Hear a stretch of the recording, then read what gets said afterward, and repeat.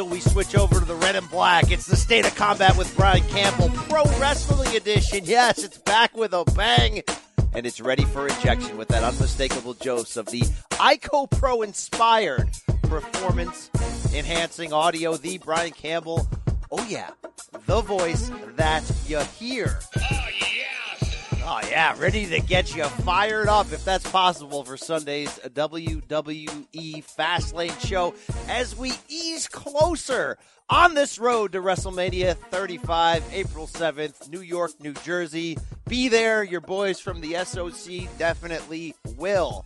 This week, I think Raw and SmackDown got me a little fired up for that. We'll get into that and a lot more later on. NXT news, very slow in the revolution these days, guys. So if you like Adam, you like pro WWE episodes, this one's coming at you. Believe it. We're talking about yet another week, yet another show that is guaranteed, folks, to be money. If you ain't talking money, what the hell you talking about? That's what I'm saying, real one. Exactly. This show is money, and this show is also worthy of your review, folks. So you know the drill. I know it's a tired act. If you see something, say something. Yes, head on over to Apple Podcasts or wherever you consume fine audio. In fact, we are now on Spotify, folks. Get some of that if you're into it. But ultimately, you know the drill. I don't care where you hear this, how you hear this. I just care that you listen.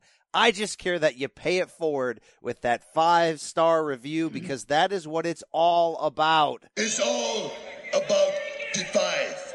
You understand? You know what I mean? It's all about the 5. Yeah, Book. That's seriously, folks, all right? Do the right thing, or I'll keep playing this gross Andre the Giant soundbite, and I'm not joking. I will keep playing this. You think you gonna come on my back sometimes? God, that's so friggin' gross. I love a happy ending. Don't we all, Bobby? Yes. Let me bring in my co-host. You know him. Do you love him? Hey, that's your choice, but he's here. Here he comes, the bad guy. Say hello to the bad guy. He's a villain who has somehow turned face. He's here. He's in your face. He never hedged. He's the Silver King, Adam Silverstein. Hey, now, that's the thing. I think I need a new nickname. I need a new gimmick here, because I keep trying every week on this show to get people not to like me, to go against BC. But Brian, you're turning so many people off with some of these takes that you have. It's just natural, man. They love the Silver King. Hot, truthful takes. People can't handle the truth. By the way, we are the red and black. Like, it's literally our colors. So the other one would be the black and white.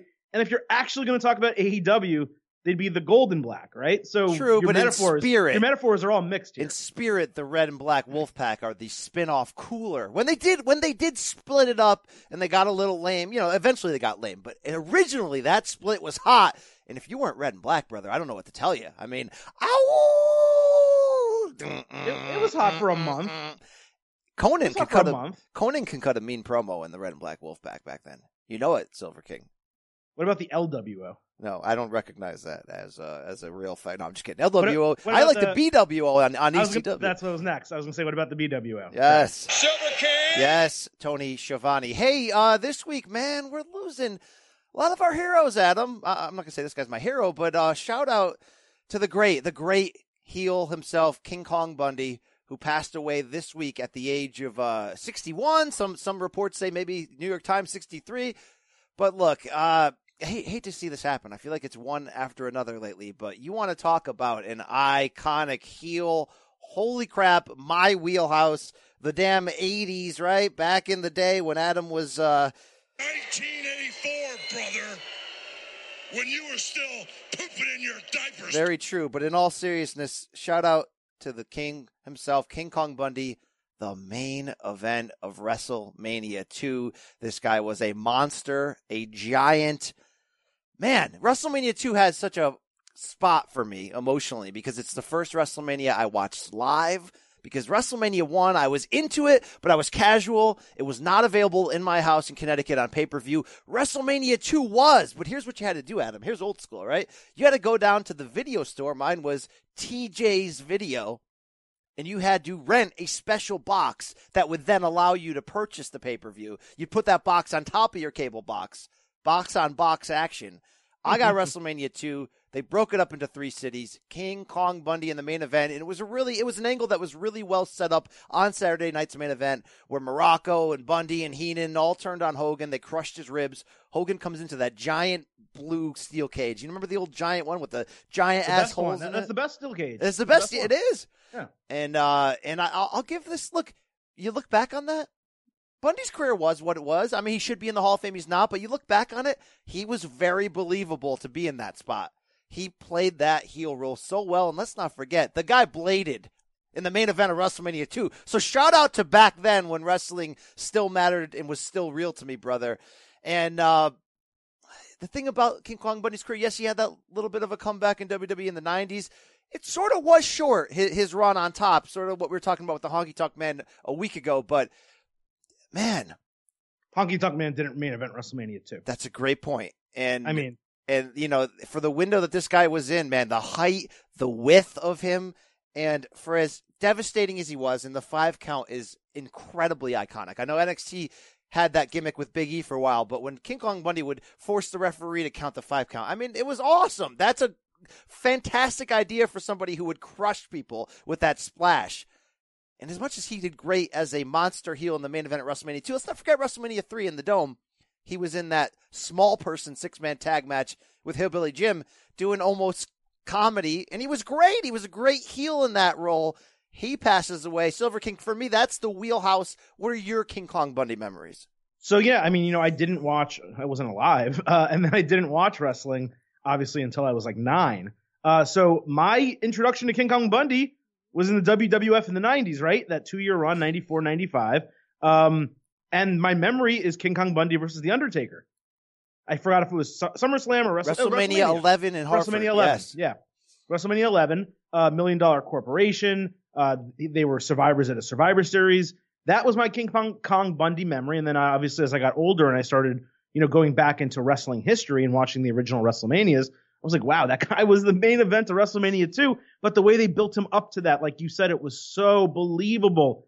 6'4", 458, and he didn't look 458. Like, he could move. That's the thing. He could move for back then. Back then, you could be a big, slow old hoss as a villain, and it's totally fine. But he could move. But we're talking 458. We're not talking 350. Okay, he did not look and move like you said, like a guy that size.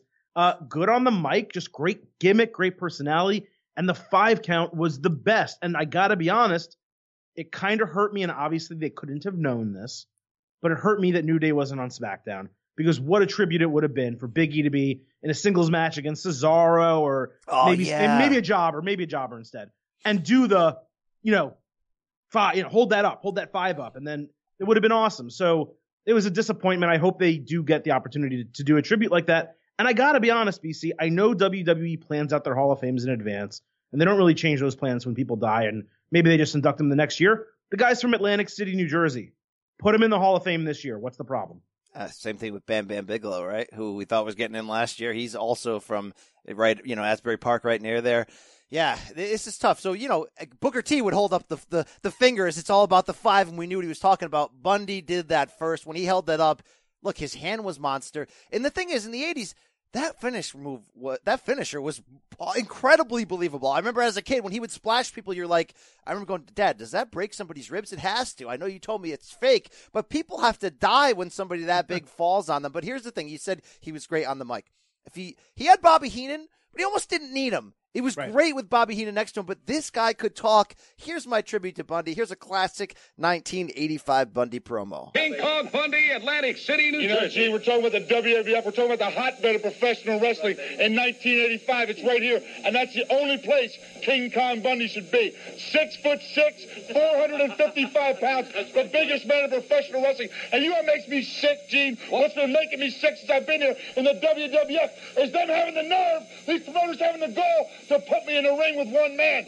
I should be in the ring with a minimum of 2 men at one time. I don't care who it is. Give me the Pacific Coconut Connection. Give me the Bulldogs. Give me any any two men. It doesn't matter who they are.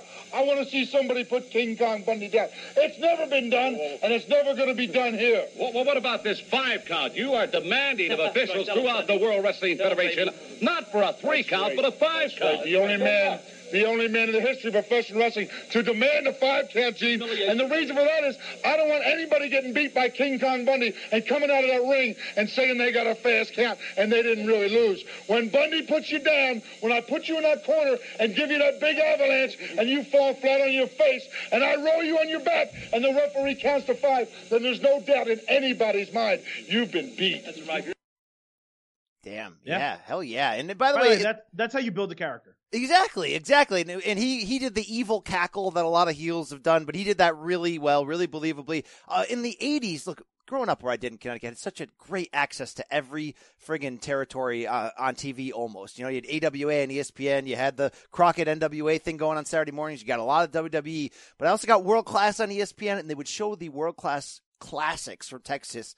And I remember being blown away as a kid that King Kong Bundy started in Texas, wrestled Fritz von Erich in like 82 in a retirement match, falls count anywhere in the end zone of Cowboy Stadium where he lost via pin because of the Iron Claw. And that's where Bundy lost his hair. He did a hair match against Fritz at one point and got it shaved and kept that look going the rest of the way. It's always crazy how these stories' origin starts. Final thing on this, we mentioned he was part of the Undertaker streak at Hartford. WrestleMania 11 is the worst WrestleMania of all time. I'm a Connecticut guy. Hartford's my home arena, Hartford Civic Center, XL Center. Never should have been there. It never should have been there. The money was not there at that year. It's a crappy one. And I remember being a junior in high school and my buddy Alex Walkuski saying, "Hey, my dad can get tickets. You want to go to that WrestleMania?" And straight up laughing at him. Laughing at him like, get this crap away from me. No, I don't care that Lawrence Taylor's there. I don't want anything to do with that. Let's get Pearl Jam tickets, brother. I wish, in hindsight, I had gone, obviously. And shout out to Hartford finally getting a pay-per-view. Money in the Bank in May? What's this about? I'll take it. I don't get it. Why? That building's old. It's not great. It's not a good building, you know? Why are you putting a Big 5 pay-per-view in Hartford? Put it in Miami. Can you guys come down to Miami, please? No, they don't care. They don't care. I don't get it.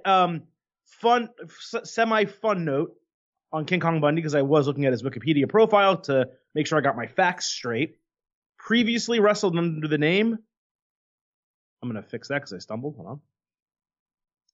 Previously wrestled under the name Chris Kanyon. Wow. Yeah, with C's instead of no K's there.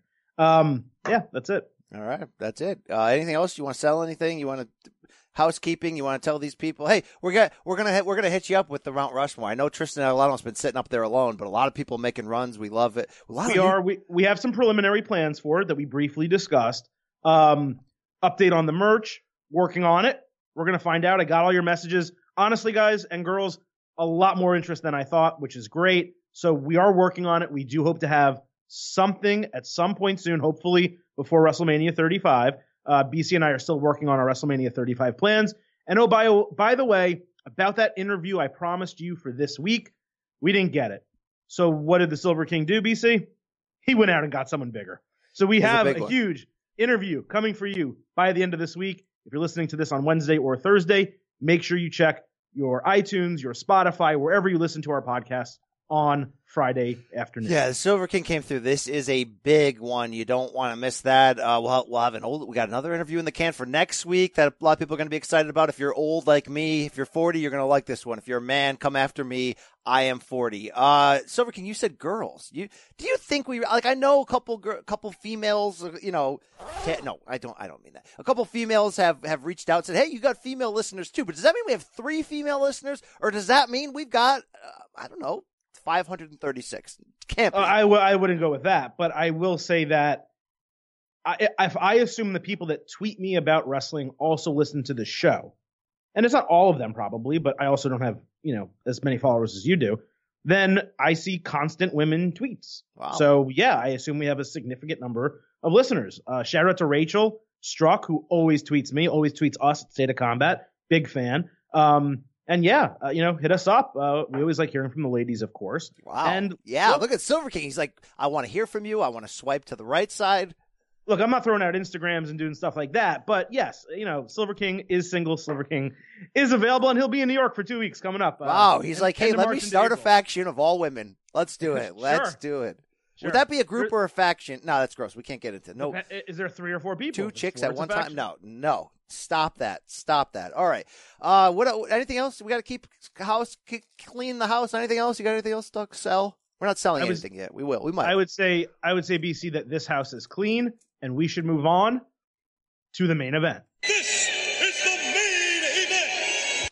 Now, despite a lot happening this week, there's really not too much to talk about, actually. There's really 3 major storylines that came out of WWE television that we have to touch on, BC. And first and foremost, all of the twists, turns, and swerves in this Ronda Rousey, Becky Lynch, Charlotte Flair storyline. Now, look, I don't get worked a lot, but I'm going to be honest. I was pissed, and you saw my messages to you on Slack at the beginning of Raw when basically Stephanie McMahon came out and said, yeah, the Raw title is vacant, and it'll be – I didn't actually believe it would be decided in that match, but I thought we were going to go into WrestleMania 35 with a vacant Raw Women's title because, God forbid, Rousey actually lose the title to someone else.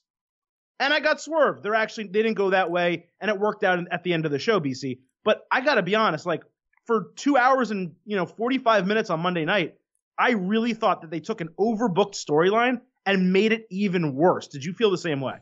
No, but I could feel that same way. Look, I got to a point on Monday night, which I thought was in the end, my opinion, really good episode of Raw. Had 3 or 4 major things going on. In between, there was a couple here and there, whatever. Sometimes in these spots, and we can be overly critical. Look, we're deep in the weeds on this show. Anyone that listens to this knows. I mean, this show, I think people like it because we're so friggin' deep in the weeds. But we can get worked. We can get overly critical. We can do a lot of things because we care. We want everything to connect. Sometimes, though, the entertainment side can be so good that you've got to basically let go of certain things. I decided this week in this angle to let go because that ending scene, the final segment, which we can talk about at length, was so hot fire to me. I was so entertained in many different ways that I had to make a decision after Raw that no, the storyline is not all connecting. I got piles of DMs of people that are angry about this women's storyline and it all not collecting. And look, I could pick it apart too. For a hot second, you mentioned Stephanie McMahon made a vacant Raw Women's Championship on Sunday with 2 women who are not on Raw. Anybody else had a problem with that? I could have a problem with that.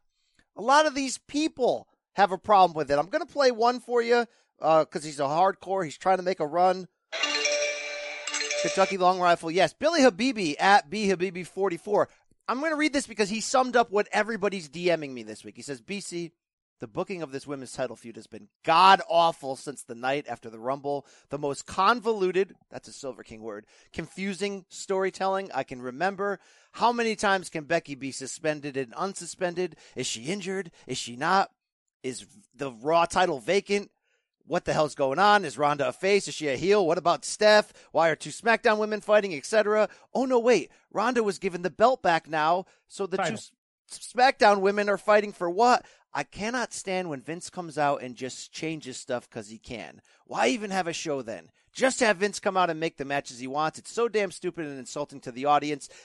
That is trying to buy in. And Billy closes by saying at this point, I would just rather have all 3 women in a Yapapai Indian strap match and end this damn angle once and for all. Billy, yes, you're speaking to my heart. You're telling me exactly what I need to hear. The main priority in the Yapapai Indian strap match is to have flexibility on the wrist. Well, here's the deal, though. I'm trying to have flexibility in this storytelling. You're right, Billy. All right? You're right. I don't want to go to high school. You're right. Vince came out and changed everything a few weeks ago, and now suddenly a lot of that doesn't matter. Hey, didn't Becky win the Rumble? Yes. So why does she have to play in now? I get it. But Silver King, I'm going to make a positive decision for love. Love matters. I love the feelings that I got Monday night. I know I'm going to love this match at Mania. I just know it. I know I'm probably going to love what happens Sunday night in this match. I'm choosing love. What are you choosing? I'm not choosing anything. WWE is choosing convolution. Okay? I said it on Twitter right in the moment. It was one of my most retweeted tweets during a Raw ever. It's convoluted, okay? And Billy said it too. They have gone to such lengths to overbook and overtell this story that they completely lost the basis of it. The basis of it is that Becky Lynch decided to be a badass and attack Ronda Rousey from behind on Raw. She ended up getting her face caved in by Nia Jax, right? Wasn't able to fight in this match, inserting Charlotte into the feud. Charlotte beat the hell out of Rousey to a DQ, okay? And Rousey got back at both of them by pushing them off the ladder. I don't even remember the name of the pay-per-view, for allowing Asuka to win the SmackDown Women's title, screwing both of them. Becky wins the Royal Rumble, gets a match with Rousey. Now, if you stop there and build from there, you have an amazing story on the way to WrestleMania. And it's perfectly fine if you have Vince McMahon, for a nonsensical reason, come out on Raw and say, you know what? Ronda's great. Becky, you're not a star. This match needs star power. I'm going to insert Charlotte Flair. This is now a triple threat match. And if you still want to do Becky and Charlotte, then at Fastlane, you have Becky trying to take Charlotte out of the match. If I beat you here, you're not in the match. Maybe that match goes to a DQ and Rousey gets involved. Who knows how you book it from there? But the point is, it was simple. You can get to a triple threat match at WrestleMania very simply. Instead, Becky Lynch has been suspended, as you said, twice. She's had her knee injured 17 times. Every single week, they put something else in the storyline that has it make less sense than it did the week before. This week, it was stripping Ronda of the title, even though, she did lay it down, but she shouldn't have laid it down in the first place. She should have just, said, hey, I'm taking this title with me, and I'm not coming back to Raw until Becky's added back to this match, or until I get the match I want. Instead, they had this happen. You have Stephanie call it vacated, and I'm spending 2 hours and 45 minutes. And as I said, yes, I got worked, but I spent 2 hours and 45 minutes of Raw not enjoying a large other portion of the show because I'm like, they're ruining this story. Now, yes, did they save it the last 15 minutes? Absolutely. I thought Ronda, not great, did a very good job on her promo. The last half of it is exactly what I've wanted her to do, albeit slower. For months, we've been talking about what she needs to do. She's finally a badass. She beat the hell out of Becky Lynch. It was great. But you didn't need the prior 5 weeks of convoluted storytelling to get there. They have taken the hottest storyline the company has had all year, and they've cooled it off significantly. They have plenty of time to save it, but that doesn't excuse what they've done over the last 5 weeks. All right, I don't know if they cooled it down. I will say that they added some unnecessary machinations and then adjusted those. And look, yeah, it's a hole that Vince came out and changed everything, and now we don't see Vince at all. That's a hole. I'm not going to lie to you. Where is Vince? Where is Vince? All the stuff you said about and why, by the way, I'm sorry, but why is Stephanie able to overturn one thing but not the other? Why is Stephanie able to say, hey, that 60-day suspension where you've spent 7 days or 14 days suspended, you can come back, but I'm not going to remove Charlotte from this match? Well, she said she's going to do what's best for business. So, I mean, they're trying to explain it, but at the end of the day, apologize, you son of a bitch. Vince not going to apologize for anything. Not this time, Vince. He's going to do whatever he wants. So here's the deal. I don't know if it cooled it off. All right, has it cooled off Becky? Becky's cooled off, man. Becky has cooled off. But her I don't. Promo on Tuesday was her worst that she's done in a while. But I don't think the overall feud, and maybe it's just me personally, but I can only speak for myself. The overall feud and my expectations for the match has not been cooled off. And I will say this: there have been many times on this road to WrestleMania, and we're now, as we record this, I think 32 days out. There's been times where it's felt like they didn't have a road mapped out, that they're winging it like they do way too often, that the dots. They didn't know how to connect them, so they created some things to delay and detour. It very much feels like that. But I don't think they've ruined it. So I'm going to stand by them. I'm going to give them the chance to continue to win me over. And at least something's happening. That's what I'm saying. Maybe it's not perfect. That's not fair, man. We know it can be better. Yes. I laid out for you how it can be better. You can take Becky off TV for a full week. Have her do a training rehab montage. Interview her while she's getting rehab. You don't, there's so many creative ways you can get to this point, and just by throwing curveballs for the sake of throwing curveballs isn't going to be successful, because if you don't have a good curveball, it's going to get smacked out of the park. Wow. And that's what's happening. That's what now I may have been happened on your side more if the ending, which you referenced, wasn't as hot fire as it was. This is the Ronda Rousey you always wanted. This was the Ronda Rousey I needed. Here is why I'm not going to complain and I'm choosing love, because this got me fired the hell up. For the Mania, for the chicks at Mania, for the chicks who listen to our show as we talk about the chicks at Mania. I'm fired up for chicks. No, and I agree that they definitely saved it or repaired some of it in the main event of Raw, no question. And the social media stuff, some people are criticizing it between Ronda and Becky. I like it. I think it's hold that take. I got that. It's real insults, but more than anything, just because it worked out in the end doesn't excuse the Shawshank Redemption, right? You have to swim through tons of crap to get to freedom. You still have to swim through tons of crap. Wouldn't it be nice if they just opened the door to the jail and let you out instead? It still tasted and smelled good. It was just imperfect. But look, let's get to the finish here. What did Bobby say? I love a happy ending. Yes, Bobby. This was very happy. I just want to clarify one thing, by the way. Wow, this guy, I cannot press the button. Go ahead, Soke.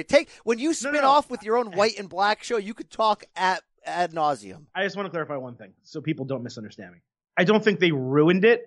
I just feel it's cooled down where it should have stayed piping hot. Oh, it's hot. It's hot. It's hot right now. It's hot. Do you know what I think about every time I think of it? From the moment we saw him, we thought, sex. Yes, that's what I think about right now. Here it comes. Thank you, Rhonda. I did everything I could to respect this business. I worked my ass off, and I exceeded every expectation. I poured my heart out and sacrificed my body for your entertainment. And what'd you do, huh? You put me at the Staples Center in Los Angeles, my home. You cheered for Becky while I'm out here working my ass off to entertain you. And you know what? No, I am done pretending. I am no longer here to entertain you. I would break Charlotte and Becky's noses if I so much as sneezed in their direction, and you know it. No, I am not your dancing monkey. Not anymore. Damn your fantasies. Damn the man. Screw the woo. And no more Mrs. Nice Fit. God. Yeah. That's the natural born killer we all deserve. She's speaking some truths in there, some real life truth, right? She does get booed. She's turning heel. I know you're going to tell me it's not a heel turn. No, it's a heel turn. She just turned heel. She turned on the crowd. When you turn on the crowd, it's a heel turn. Heel Ronda is what we always said would be the best. She said it in the interview I did with her ahead of WrestleMania last year that she would be excited because she knows that that's probably the best use of her. This was great. So again, was all the dots to get us here perfect? No. But Adam, despite an odd amount of hate I got in my DMs this week from people who are just like, I never want to see Ronda again. Look, this wasn't Ronda saying, your dad, stutter, stutter, stutter, your dad of last week. This was Ronda being who she was supposed to be, a badass. I thought that you would be able to suspend all the other issues and just live in this bubble. This was great. Do you know what this wasn't? This wasn't this. You are so... No, or this, sorry. I really can't wait to show the man how it's really done. It wasn't that. That's over. We got her where we need her. And again, it wasn't perfect still because she still rushed through it, and she still spoke very quickly. And if she just slowed that down a half of a beat, you're talking about a totally different, like really damn impactful promo. She sped through it so fast that a lot of people didn't really have the opportunity to like latch onto what she said. But when you watch it back a second time, you're like, damn, like she nailed that, right? But again, just too fast. But yeah, listen, I loved it. I thought she did a great job. I was really excited about it. But that just because I love Ronda and love Becky and love Charlotte, and I liked that moment, that doesn't excuse what the other 2 hours and 45 minutes on that show in the last 5 weeks have been in this storyline. Just because it's okay now and it's better now doesn't mean it wasn't crap and that I had to sit through it and that they week by week kind of disintegrated it a little bit by bit and it made less sense and less sense. And now it's like, oh, this makes sense. But they booed Ronda, like Ronda mentioned, like them booing her in Los Angeles. That was the Monday after the Royal Rumble. That was 5 weeks ago. Come out 2 weeks later and say that. It shouldn't have taken 6 weeks to get to this. Well, she's America's sweetheart. In storyline, it took time for that callus to build and for her to get angry and see what's going on. And then finally, Stephanie screwed her, so it all came out. Look, it kind of came back full circle. It worked. It was great. Guys, I feel things right now. Oh, man, I'm fired fired up for this. Can you feel that, Adam? Feel all of that. Are you feeling it? You're not feeling it. It's weird. Feel that? I felt it in my bones. I'm feeling it in the bone, inside of it. Listen, I like what happened at the end of Monday, and honestly, I thought Tuesday night was good too. I didn't think Becky's promo was amazing. Tuesday, they moved the chains. They moved the chains. It was fine. They got us from one point to the other. I did like where Charlotte in that backstage promo like stuttered on purpose a couple times and laughed when she was like that. There was little subtleties. Look, Charlotte's amazing right now. She's doing amazing work. Look, that's the point. Everyone in this is carrying the ball right now. So I would say that this was Ronda's best moment on Monday. I would say the last 2 weeks to 3 weeks have been Charlotte, and prior to that was Becky. So they're each kind of taking a turn being in the spotlight, but I don't even think they're doing that on purpose. I just think Charlotte's really growing into herself because she needs to. She has to step up her game to match Becky on the mic and Ronda in the ring. And I mean, that's kind of weird to say even. But I think everyone's stepping up their game, but the storyline that they were presenting was preventing them from really all being A+ at the same time because Becky wasn't able to. They have Becky shrugging away that she's getting suspended and pulled out of a match.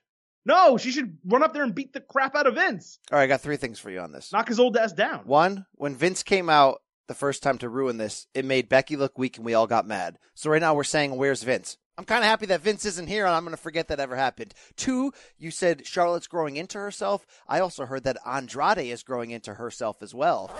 Shout out to that couple. And 3, true or false? Do we know the end game? Do we know that this triple threat match at WrestleMania after Becky makes this Daniel Bryan-like surging comeback through injury to beat all these people to get there? You know it's going to be good, right? You know the final score. You know we're going to win the game, right?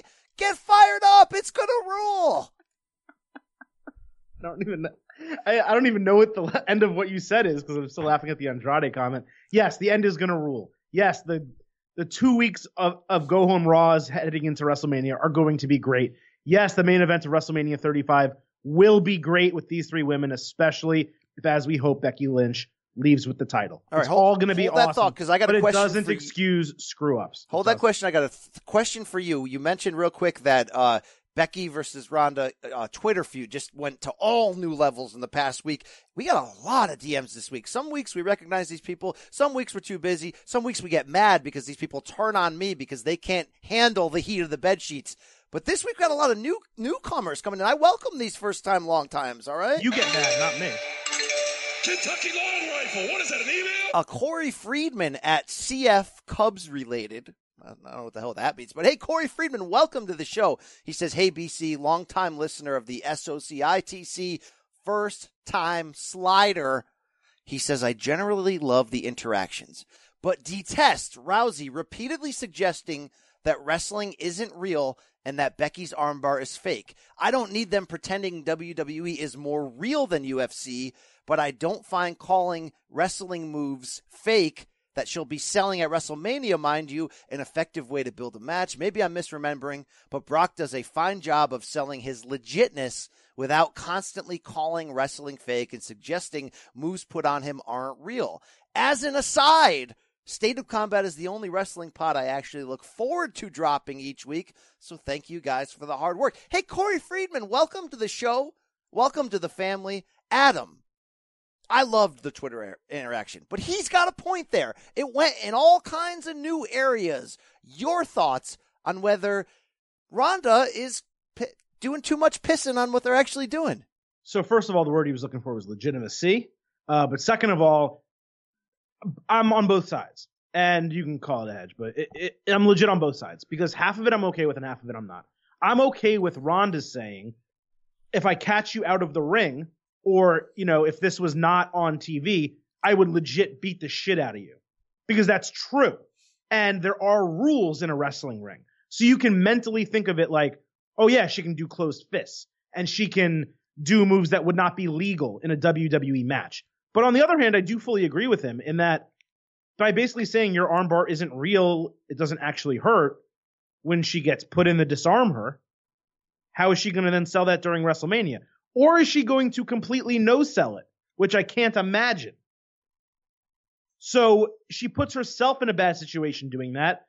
I think Rousey's social media team, because she does have one, does a good job overall. They do these, and by the way, they're actually, they would be the equivalent of TVMA, cursing is allowed. She does these YouTube videos where she like recounts her weeks in life and including what she does in WWE, and she speaks kind of honestly, and her Twitter game is pretty strong. But I would say she went like 10% over the line. But the other 90% is great, and Becky's 100% is amazing. So I'll let that go. I let it slide.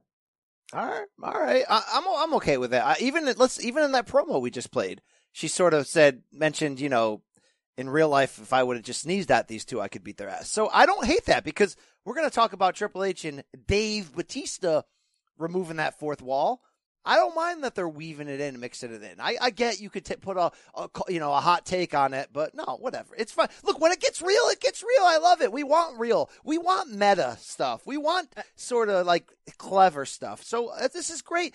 Are you on the Meltzer track that every tweet from these two is cleared by WWE, and if not, possibly written out by WWE? No. You think they're free balling it? Wow, I just lost my voice on that one. You think they're free balling it, is what you're saying? Yeah, I do. I think they're told maybe things they can't say or can't do. But yeah, balls wide open. That's what you're saying. I mean, do you think WWE manages Big E's Twitter account? The things that he says, I don't. Big E, by the way, is a great Twitter follow. Just side note. Maybe WWE should manage my boy Corey Graves' Twitter account. Sometimes he's getting in like brawls with fans and stuff.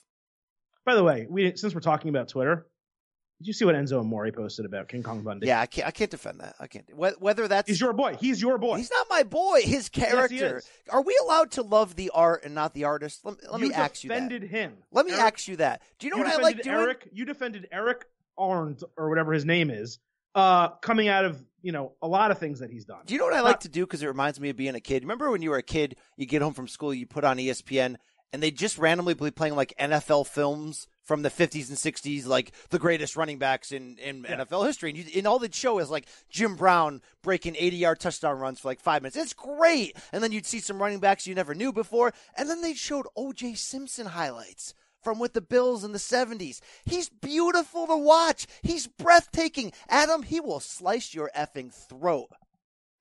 But I love it. That's fine. I'm not trying to defending it. Yeah, but you're not defending OJ. I'm not trying to vouch for Eric Arndt, all right? But Enzo Amore is an artiste who entertained the balls out of us. So yeah, he's an artiste who doesn't know the difference between King Kong Bundy and George the Animal Steel. Well, that's the thing. Either that's an ignorant post, or it's him attempting to be ignorantly funny, and either way, it's a fail. I can't defend it. I mean, look, it is what it is. What do we got over a couple of haters. You telling me you wouldn't want him back, whether it's on AEW or WWE in some form? You're telling me no, straight up, you do not want this man back. Correct. Would you listen to his entire rap album to not have to ever hear him back on TV? How long's the rap album? I have no idea, but you say you like rap. Maybe he'll win you over on that. I like rap, not crap. You can love the art, Adam. It's okay to love the art and not the artist, okay? There's nothing about him that Didn't you say you were a big Ray Caruth fan in college? No. Why would I be a Ray Caruth fan? You can love the art and not the artist. It's fine. But why would I like Ray Caruth? He was a great football player for a hot second, all right? Ray Lewis killed a man. I think he's a great linebacker, right? Neither for my teams. If you were trying to make an argument, you would say Aaron Hernandez, who I was a fan of in college, and obviously not now. That's true. He's one of the That's the one that you should have used, but it's okay. I have to save BC once again. Well, it's too close to home, all right? I grew up right down the road from Aaron Hernandez. Too close to home, okay? I went to the same school as him. I mean, come on. All right. There's more main event. We got through the women. Now let's talk about the men, but the older men.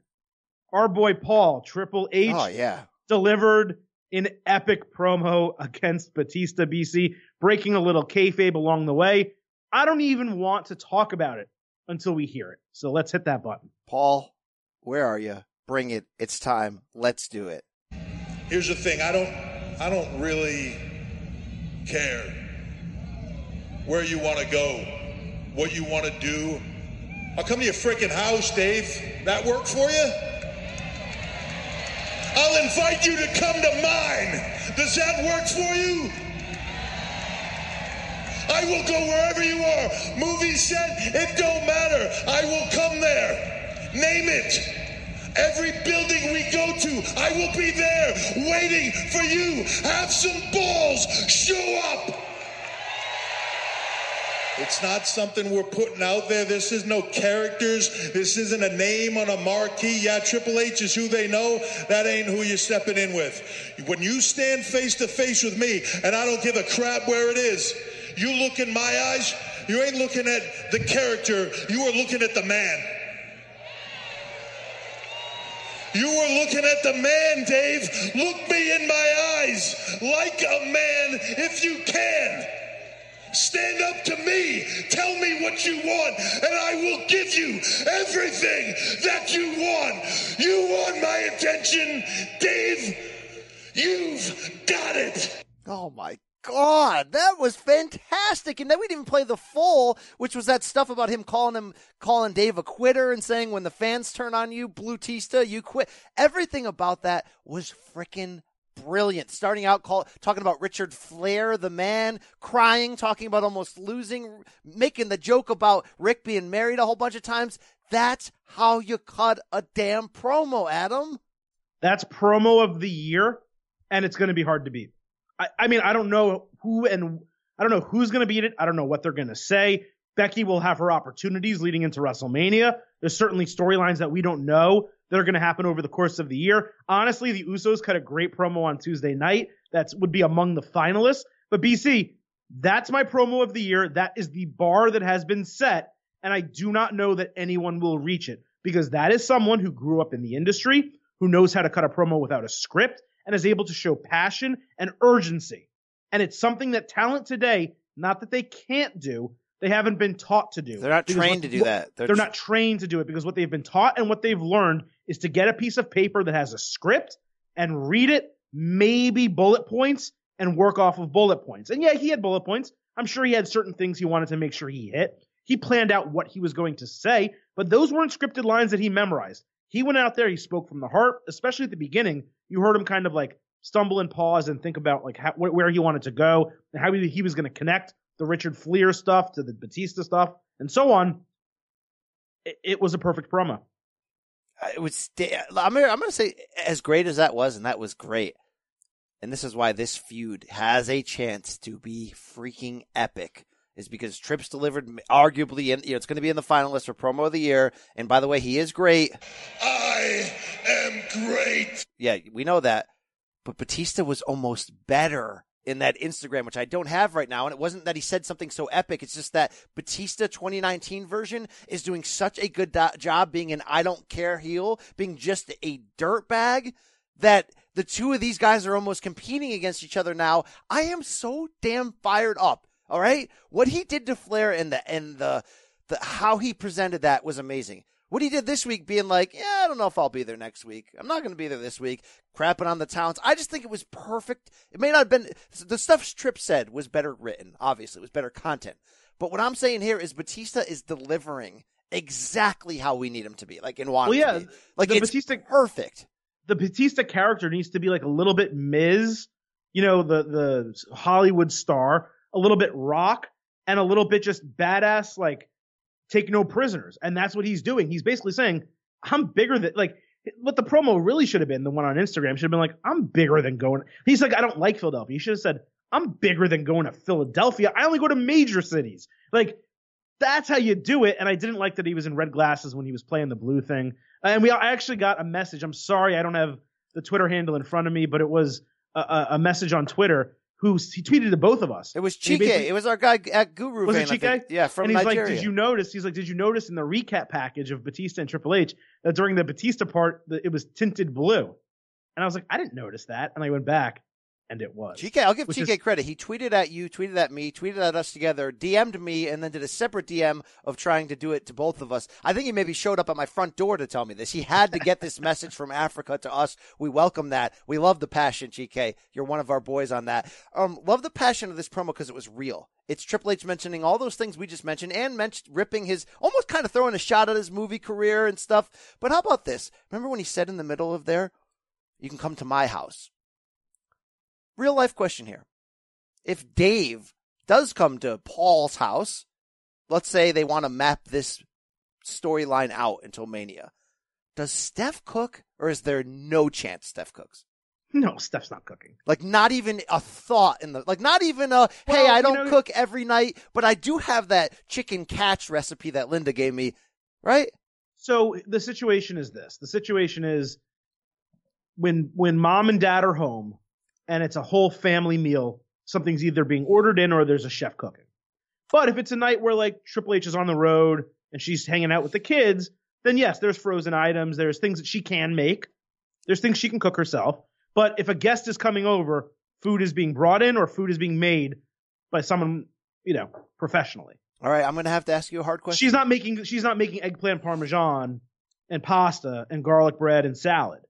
Adam, we don't dodge topics on this show. We don't try to, sing praises when we really should be contradicting or calling people out.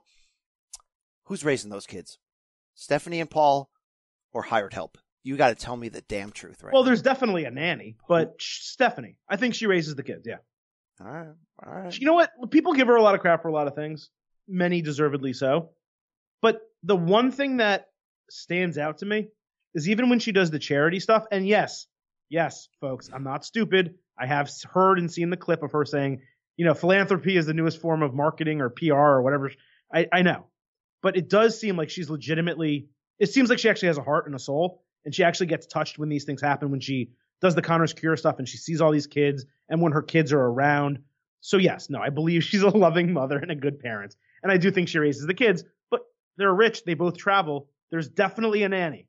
I mean, there has to be. All right, there might be two. All right, let me offer you this scenario, okay? You get to pick one of these, Adam. It's your lucky day. You won the contest. You're the WWE's 1 millionth fan through the turnstile. They say, here's the deal. We're going to give you front row at WrestleMania, and you can choose one match to watch from Gorilla sitting next to Vince and Road Dogg and Triple H and Armstrong and whoever the heck is back there. So that's your options, okay? This year, the Giant Stadium, you could be front row in the same chair that dude, when The Undertaker lost to Brock and dropped his chin, you can be in that chair and be in Gorilla for one match of your choice. Or you could go to the McMahon family Thanksgiving party for 90 minutes and be welcomed at the table and just listen.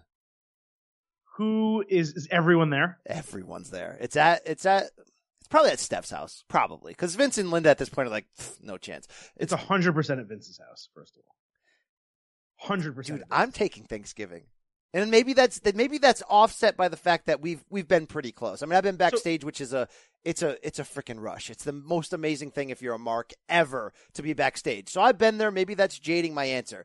But I'm taking the dynamics of that family on Thanksgiving over anything you can offer me. You could say you could play the role of Nicholas next to Braun Strowman and win the tag titles, and I still might go to the Thanksgiving dinner. All right, so I wouldn't do Thanksgiving because you limited it to 90 minutes, and you said Thanksgiving, which means there's extended family. They're busy. All the attention's not on me answering my questions.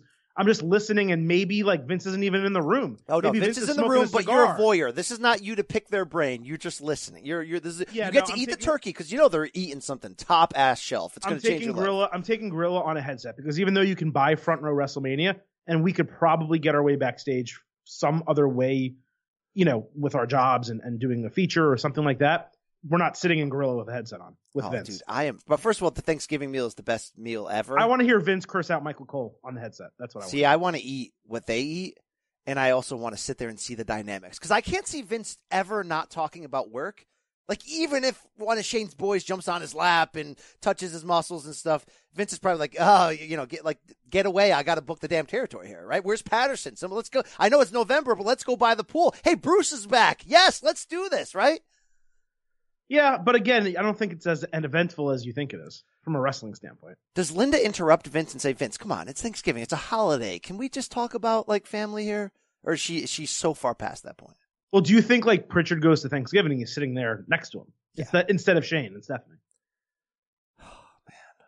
I would give so much to find out the real. And previously Arn Anderson on the other side, but no longer. Let me ask you right now, in Vince's dark heart, who does he love more, Shane or Paul? Be 100% honest with me. He loves Shane more than Paul. All right. The answer is Shane. The question is Shane or Stephanie. And there's an answer. There's an easy answer. Oh, Stephanie. 100% Stephanie. Yes. She stated he left. Simple as that. Yep. Wow. But he has a favorite, and it's Steph. I mean, it has to be.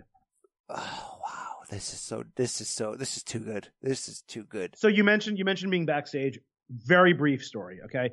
Back when I was like 17, Raw or SmackDown, I forgot which one, came to Fort Lauderdale in the major arena that we had, actually Sunrise technically.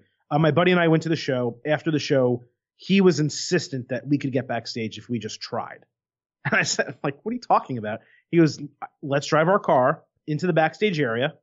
We can get backstage. I'm like, okay. So we do that. We drive our car into the security area of this arena, and the security guard just lets us in. We park our car, and we see the door that enters to the underground area of the arena, and we walk into the door, and we stand against the wall. And the first person that we see is The Undertaker, who walks by us. We're like we're 17 in like shorts and t-shirts, right? And we're trying not to be noticed. Who stops, looks at us, nods, knowing that we should not be there, and goes on with his day or night. We saw Vince, we saw Steve Austin, not Sable, I forgot, a woman I'm forgetting off the top of my head, and we saw like 8 or 9 people mulling about 30 minutes after the show was over. We went back into the car, screamed, and drove off. That's my backstage WWE That's a pretty story. badass story. What year is that? 17, so 2001-ish. That's not a bad time to be back there. 2000, 2001, something like that. Damn, that's Vince full gray suit, looking massive. And I'm like, oh my God, that's actually Vince. That's the coolest thing ever. Yeah. He's got a very intimidating presence in person. I'll say that. It's very, very. It's like whatever music is playing in the air stops the second he. It's literally what his entire life and career is built upon. Him being intimidating in every scenario, every situation. Wow. All right, where are we at? Let's roll. Yeah. So are we done with Triple H and Batista? No, we're not done. Here's the deal with Triple H and Batista. Here's how you make this a home run. Keep doing what you're doing. They're both veterans. You let them both say and cut promos that they want to say. But here's my request, folks. WWE Creative, that you've either never heard of this show or you listen to us and book off of our ideas. I'm not going to be that presumptuous. They probably never listened to our show once. But if you are listening right now, don't let them touch one time before that match, because Triple H has a legitimate, almost real-life gripe. They're trying to toe the line here, right? They pointed out, hey, he referenced that Batista for 2 years has been whining on social media for this match. He's protecting his 70-year-old friend in storyline that got beat up. Don't let them touch. I don't need a pull-apart brawl. I don't need anything. I'm okay with a pull-up. I'm okay with a pull-apart if they never touch during it. Meaning, like, Batista, because he's a Hollywood celebrity, when he does show up, should come with legit security detail. Not the guys in the polos or the cops, but like guys in black suits. Hired security. And when Triple H tries to get at him, they actually hold him off. And there's this barrier created that he cannot get to this guy. And then they pay it off at WrestleMania. So I do agree with that. But BC, we've seen them talk really twice. They engaged a third time during that October SmackDown 1000 episode that really set all of this up. But I got a tweet, and I don't agree, but basically said, screw the women's triple threat. This should be the main event of WrestleMania. And I don't agree with that. But even if they do end up going Daniel Bryan Kofi as we expect, I think this is a top 3 Mania match, right below the Universal Championship. Yeah, it's that good. It's that good already. Yeah, it won't break the seal of competing with Rollins, Lesnar, or the women's match for the last spot. I think it might be even better than the mid-card main event slot. It might be in that 2 matches before, in between the popcorn match and the main event. Yeah. You're right, and the entrances will be epic, and Steph will be standing on a motorcycle or something weird. Yeah, let's do this. And we'll actually get Batista with fireworks. And if they don't use Rick properly in the build to this, then I don't want to talk to them again. You have an opportunity. Rick can still talk. He loves this. He'll blade in a second. Do something with him. Let his colostomy bag blow up. Give me something with Rick here. All right. All right, BC. And in a really surprise, almost third part of our main event, we had a major title change on SmackDown. And I say major, not because of the title, because this title has changed hands like it feels like 20 times in the last 2 months, but because of the man who won the title. That's Samoa Joe capturing the United States Championship in a fatal 4-way match over R-Truth, Rey Mysterio Jr., and Andrade, who he actually pinned. I absolutely loved it. I marked out. It was a feel spot activation moment. You know I love Samoa Joe. Did you feel the same way? I didn't mark out feel spot from Joe winning. The match was really good. And our good buddy Jack Crosby, who you've heard on the show before, was there in Wilkes-Barre, Pennsylvania, and he says, like, that's the moment of the night. By far, that match was insanely good for TV. It was a really fun match.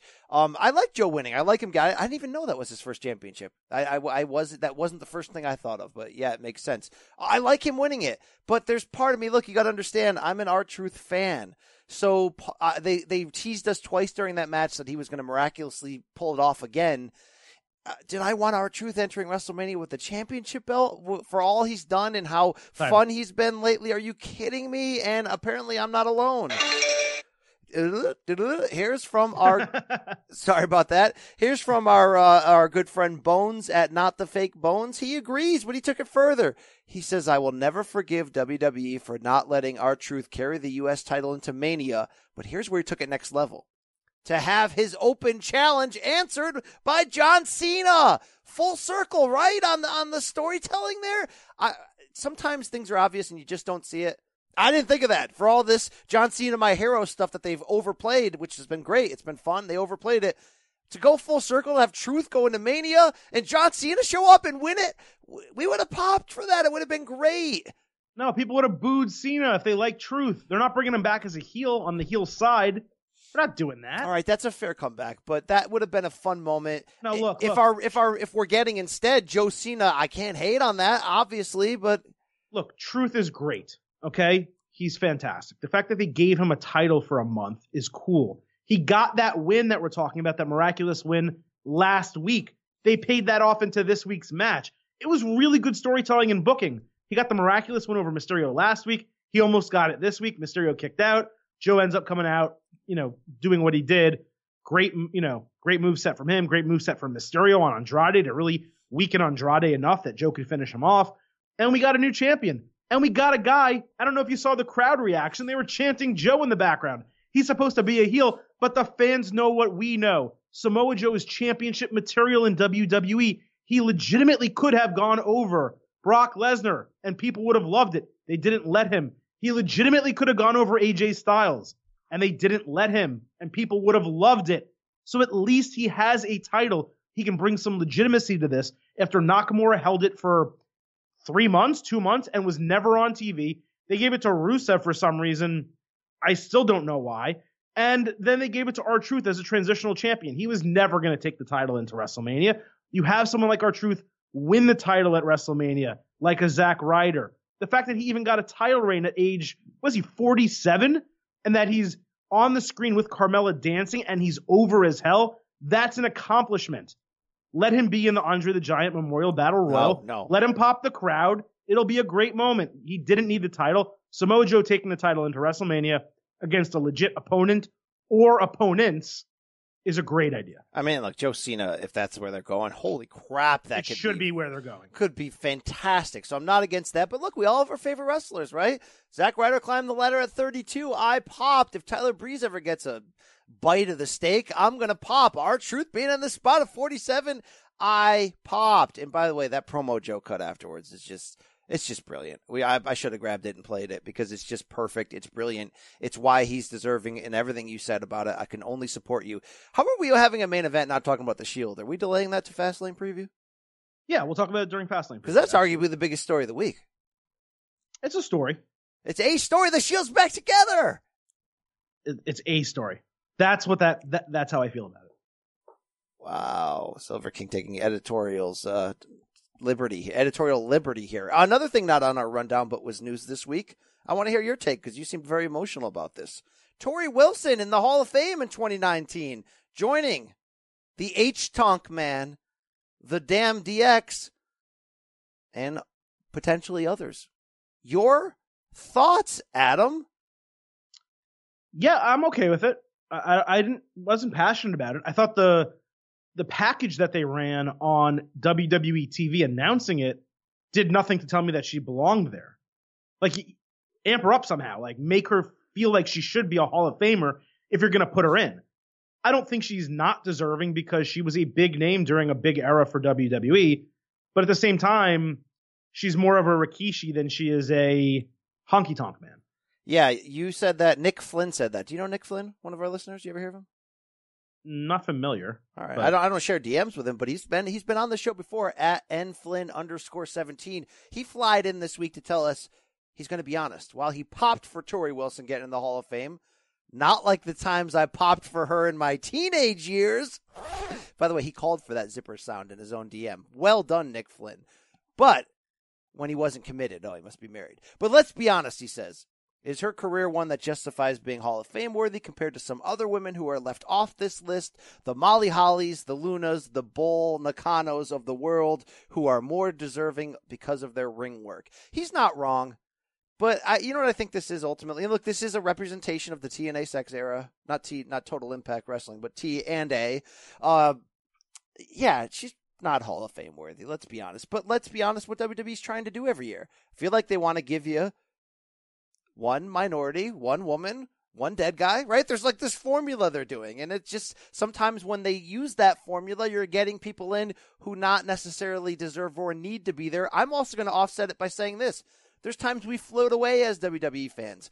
The entire stretch that Tori Wilson was a thing, I think most of that stretch I was out or barely in on WWE. So when they run that package, it's like I never saw her. Like I've seen her. Come on, I've seen her. But you know what I'm saying. You better have seen the Tori Wilson and Sable segments.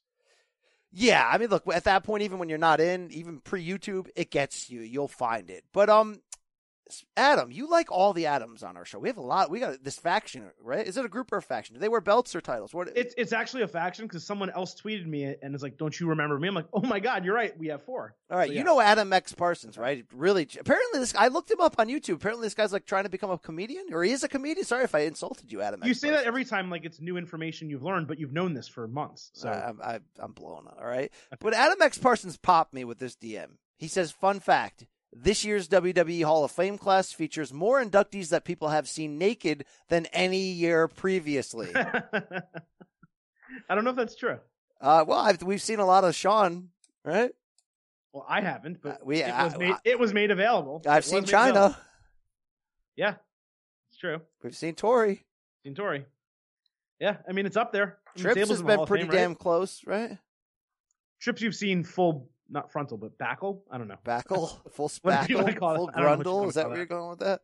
All right. This show's off the rails. All right. We still in the main event? Anything else? What do we got here? We do have one more, BC, but before we get to that, a quick word from our friends and sponsors. On May 23rd.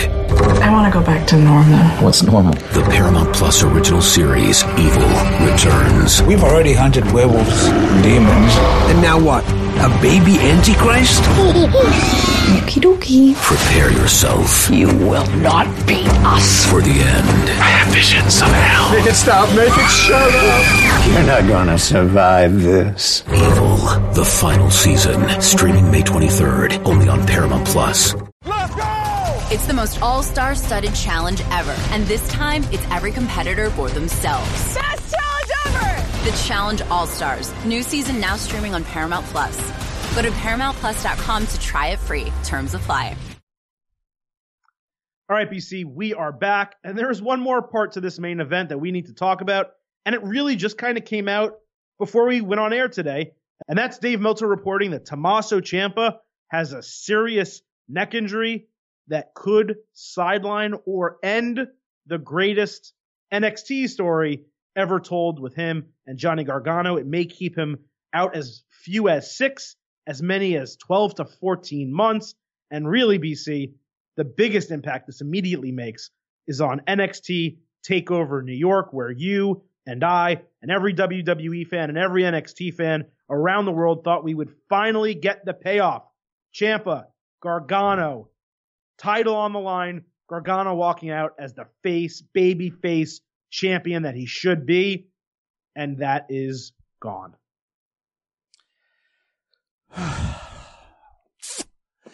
Vince, you've straight up ruined arguably the best thing in wrestling. How has Vince ruined this? Let's break it down, all right? All right. The word was that he was already injured. I even jumped into my no spoilers Meltzer system here to listen to him read his rag and try to get caught up on this. I heard Meltzer say there was an injury. I don't know if it happened before, after, or during seeing him get dropped on his head on Raw and SmackDown, but certainly you'd have to guess that played a part in it. That was one of the scarier moments we've seen recently. So how did Vince ruin this? Ruined it in a lot of ways. Number one, he ruined it by not ever knowing what he actually has in NXT. Number two, he ruined it by making that decision a couple weeks ago, for whatever reason, to suddenly call up 4 NXT guys unannounced, not connecting the storylines of what's actually going on, and not having a freaking clue that the greatest story ever told 2.0 was going on right under the hood, right down on the farm, on his JV system. I know you've disagreed with me in the past, but I think you're wrong. He took the best heel in the business, which you don't disagree with, Tommaso Ciampa, and brought him back with Johnny as baby faces. Another big red flag error for Vince. Unexplained, they're back together. How do I know I'm right on that? Because at the time that they were called up in NXT, they were flirting with the idea of getting back together because Johnny was going crazy, but they hadn't consummated it. How do I know? Because I just watched this morning, last Wednesday's episode of NXT, which I know was taped earlier, but that's when we first saw it. When they shook hands in the center of the ring and Johnny agreed to get DIY back together, even to the chagrin of his own wife, Candice, wrestling outside the arena, which was a great segment.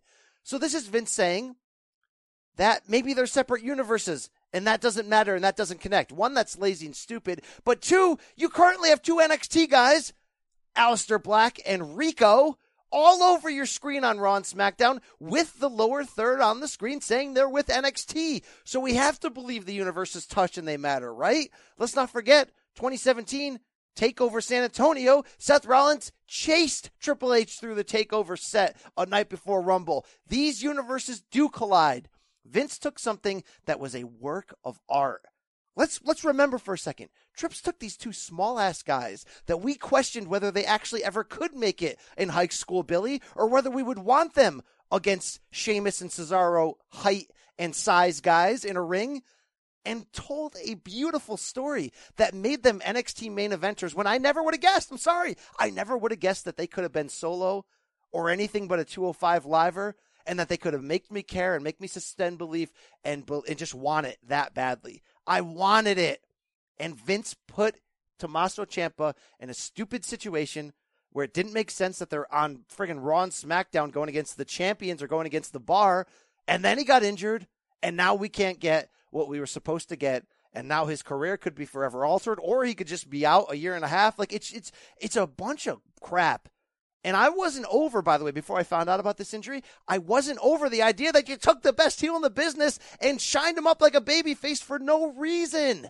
Why? You want to feature Ricochet and Aleister Black, whether you're calling them up or not, and being in this in-between gray area is weird. We don't know if they're going to have a role in WrestleMania. It's just weird. We don't know what's going on. There was no reason, even though he's your NXT champion, to take Ciampa, to do all that, to ruin what had been created. I hope Paul's pissed. I hope Paul, deep inside, right, when he gets home from work and the au pair who's raising his kids have already put him to bed, and the chef who's cooking because Steph doesn't have the time has already given him his meal, and he's done his basement workout with that guy Joe at 2 a.m. He posts the Instagram video of it, and then he lays down and he says, freaking Vince. Can't kill him. I love him. But he ruined it. Vince, you ruined this. You have ruined the best thing going in all of wrestling. And it was in your pocket. It was under the hood, and you had no idea. May God have mercy on your soul. I paused just to let that sink in for everyone. I'm not going to relitigate everything you said, mostly because I agree with 90% of it. You're right. You nailed it. There's 2 things I disagree with. And people need to understand these, and you have to understand Brian's wrong here. And I'm sorry, BC, but I got to point it out. They were not brought up as baby faces. They worked the face side of the match because they wanted them to win and they didn't want them to beat a face team. Yes, they worked from under, no question about it. But at no point backstage, nothing they said, nothing they did outside of in the ring had them as faces on the show. That's number 1. Number 2, while they had not been formally back together with the handshake, which we just saw this week on NXT because they were going to be in the Dusty Rhodes Tag Team Classic as DIY as a way to continue their storyline. You would assume one would, Gargano might turn on Ciampa, after he promised Candice, like, everything's going to be okay, don't worry, I have a plan. It seemed like that is what was going to happen, right? But they had already been standing next to each other, holding their titles in the air at the end of, TakeOver when Gargano won the North American Championship and Ciampa retained his title. And they both won those matches with the same hanging DDT finisher, off that middle rope. So there was clear coordination between them, and I didn't mind them standing next to each other when they're just randomly on Raw and they wanted to put them in the match. Let's also not forget, they didn't get announced as DIY, they got announced separately. So I had issues with none of that, except for two things. One, Vince bringing 4 guys to NXT reportedly without even telling Triple H. And then 2, using those 2 in the situation he did as babyfaces in that match, working from under, when they didn't need to be there at all. All they needed was Ricochet and Aleister Black. And it's clear because the last 2 weeks, Ricochet and Aleister Black are the only ones that have come back. So you're right. Vince screwed this up. He screwed Triple H. He screwed us. He screwed the WWE Universe. He screwed the NXT Universe, if that's even a thing. Shame on him. NXT TakeOver New York is now less of a show because we're not going to get Gargano Ciampa. And we can talk, BC, maybe this is the jumping off point of what the hell they're going to do to fix it. But let's not forget, this already happened once with Aleister Black tearing his sack, and they had to figure out how to continue the Gargano-Ciampa storyline to weave it in with that, right? So now you have to figure out, what are they going to do without Ciampa? Obviously, he's going to have to vacate the championship. What do they do, BC? Who should and we're going to assume it's Johnny Gargano, who should Johnny Gargano fight in the main event of NXT TakeOver New York? You already know my answer. Feel free to give it if you want. Hold on, I'm not done being angry at Vince. Screw you and your family. Like, seriously? Like, all right, let me compose myself here. Like, this is such crap. I'm going to go back to just being a whiny fan. Like, this is just crap. But what should happen here? The show must go on. Even after Owen died, that pay-per-view went on. So it's going to go on. You're going to have to do a tournament, and you have to make the tournament matter. I want to see a little bit more than just the finals at TakeOver. I'd like to see semifinals and finals. I'd make the whole damn TakeOver card a tournament if you really want me to. I want this tournament to feel special and for it to matter. And I think I want Adam Cole going over Johnny in the finals. Because I want Johnny to not win it this way, right? I want him to win it by beating Ciampa. So he's not going to, because Johnny's not going to be in NXT 12 months from now. He should be. But he's not going to be. Now, there is a way that they could continue this feud on Raw, and they could figure it out where Gargano or maybe Ciampa comes back and wins the Intercontinental title. And you actually tell the rest of the story, and you let Paul and the NXT team manage it on the main roster. They're too small. They're too small. So I'm not thinking all is lost. Well, that's why I'm not saying world title. I'm saying the mid-card title. But I don't think all is lost in their storyline, but this does take it down a major way. And no, I don't think Adam Cole, should be at the finals of said tournament, although I do love the idea of doing a King of the Ring style tournament where the winner is the new NXT champion. And you're not going to have Velveteen Dream in there because he's the North American champion. And it really does seem like they're building towards this Adam Cole, Velveteen Dream type of title match to TakeOver New York after the segment in the parking lot with Undisputed Era and Velveteen Dream last week. Another option is Roderick Strong, though. You could put Strong in that match and put Cole in this tournament. So you do have some options. Or you could put Strong in this tournament that you're mentioning and have him there. That's a huge match. That's a fantastic match, right? But the man who fixes all of this is Matthew Riddle. You have a massive star just sitting there waiting. They've hot-shotted the title onto Drew McIntyre before. They can hot-shot the title onto Matt Riddle, bring Gargano up, and just start a brand new era of NXT. And it's probably what they should do, BC. But I do love your idea of a tournament because you can get Keith Lee, you can get Dijakovic in there, you can get a couple other guys. Did you see that Keith Lee Dijakovic match on NXT last week? It was incredible. Good Lord. Here's the problem, though, and maybe my emotions will change, and I'll get a little bit less bitter because right now I'm all getting CM Punk on the McMahons. Maybe this company will be better after Vince McMahon's dead, but the fact is, it's going to get taken over by his idiotic daughter and his doofus son-in-law. All right, first of all, don't you dare talk about Paul. There will be no Paul slander on this timeline. Secondly, I almost care less about NXT TakeOver now. I almost care less about the damn Supercard until ROH and NJPW can announce some damn matches and some names to get us excited for. I may end up at that Hall of Fame thing on Saturday night just out of spite. And what am I doing? We're not going to the Hall of Fame. What am I doing Friday? I'm just going to pick a bar, and all you Mount Rushmore wannabes can come and buy me drinks, and we'll just dance together and talk about the Mega Powers exploding in my pants. Maybe that's what my Mania weekend looks like, because I think they're taking all the things I loved and was excited about. No one took Ciampa just out of the match. I mean, it's obviously an injury situation. And we have seen what we have learned from NXT is they can fix storylines and repair, bookings that they need to due to injury. We've seen it once. We will see it again. I have a full anticipation that TakeOver New York is going to be great. But whereas I was going in thinking it might be the best show of the weekend, that mantle is now passed to WrestleMania 35. WrestleMania 35 has every chance in the world to deliver, and it seems weird to say, but it seems weird to say that, hey, I thought TakeOver would be better than WrestleMania, right? But it was last year, BC. That TakeOver New Orleans show that you and I went to, we sat right next to each other. I was amped from the moment it started until the moment it finished, from that woman's guitar, to the final bell. It was incredible.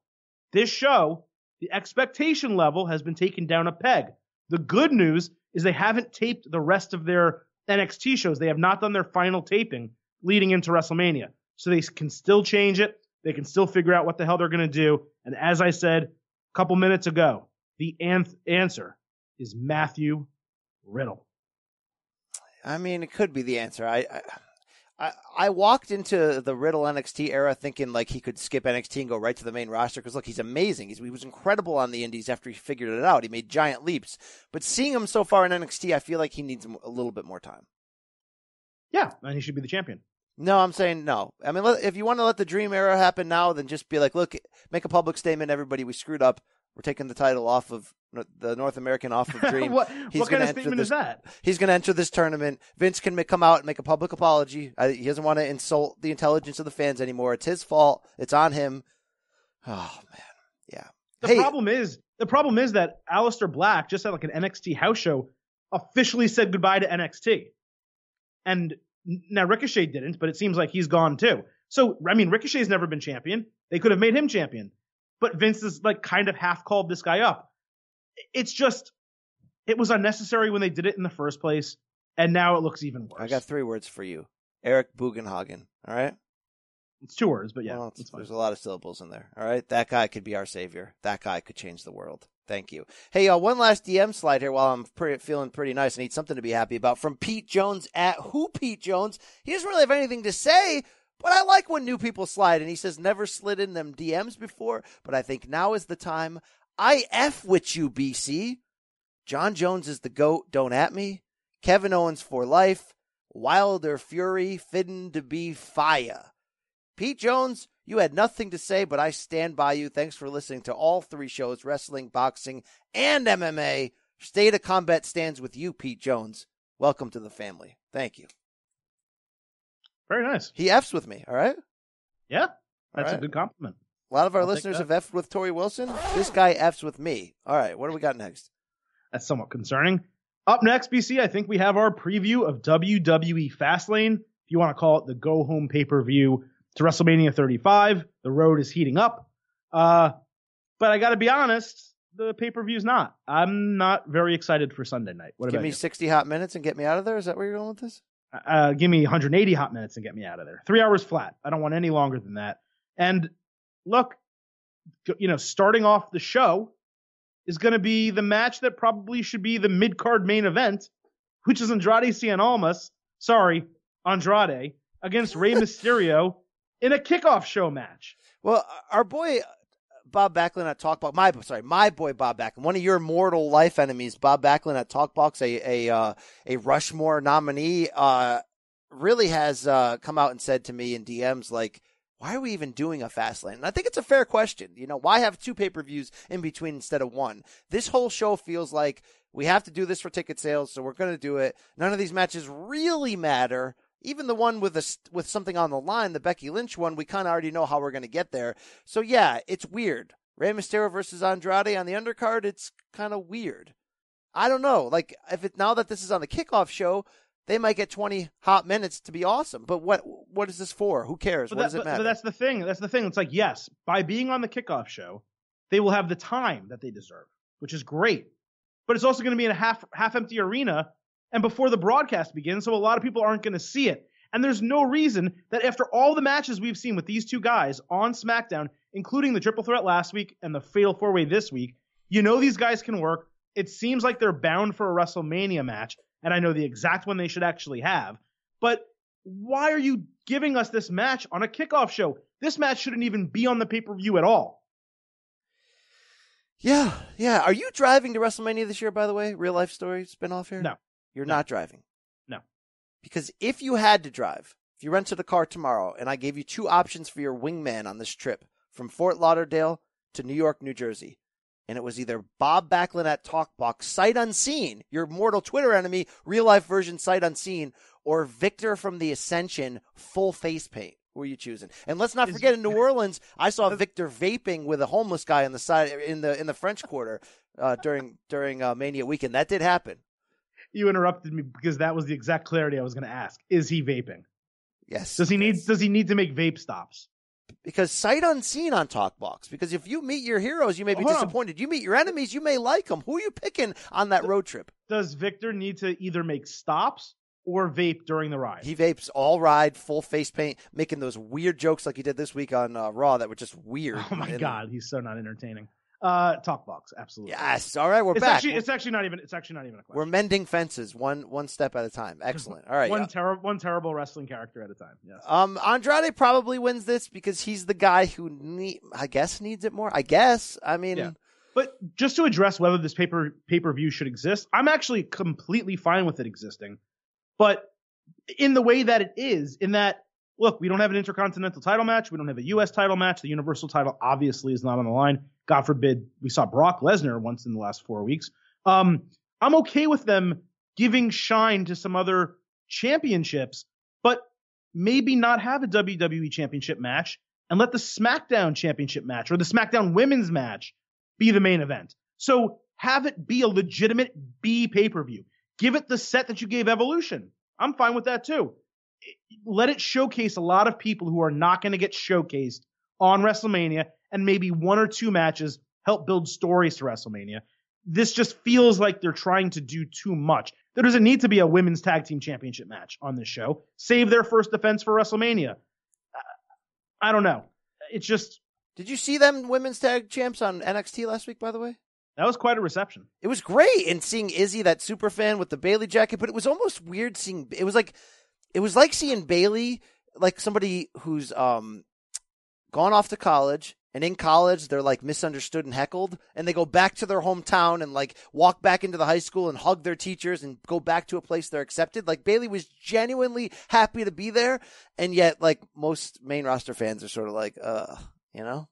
I think main roster fans, BC, are ready to strap a rocket to Bayley when they give her the opportunity. Let's not forget, they were all aboard the Bayley hugger train, whatever you want to call it, until they totally screwed her up and had her win the title too early. Well, that train, I think, was destined to crash. I think she's destined to be a Tye Dillinger. Just can't make it work on the main roster where she was on NXT. Debate for another time. We got to roll forward. You ready for this prediction? You ready for this? I don't think you're ready for this prediction. Are you ready? Go for it. The women aren't main eventing this Fastlane show. Do you know who is? The damn Shield are.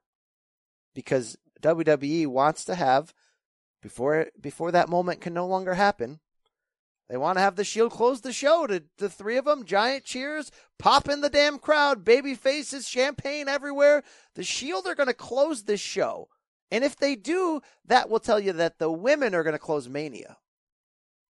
There's also a WWE Championship match. Yeah, but that's SmackDown, and Vince has proven he doesn't care. It just closed the last pay-per-view. Finally.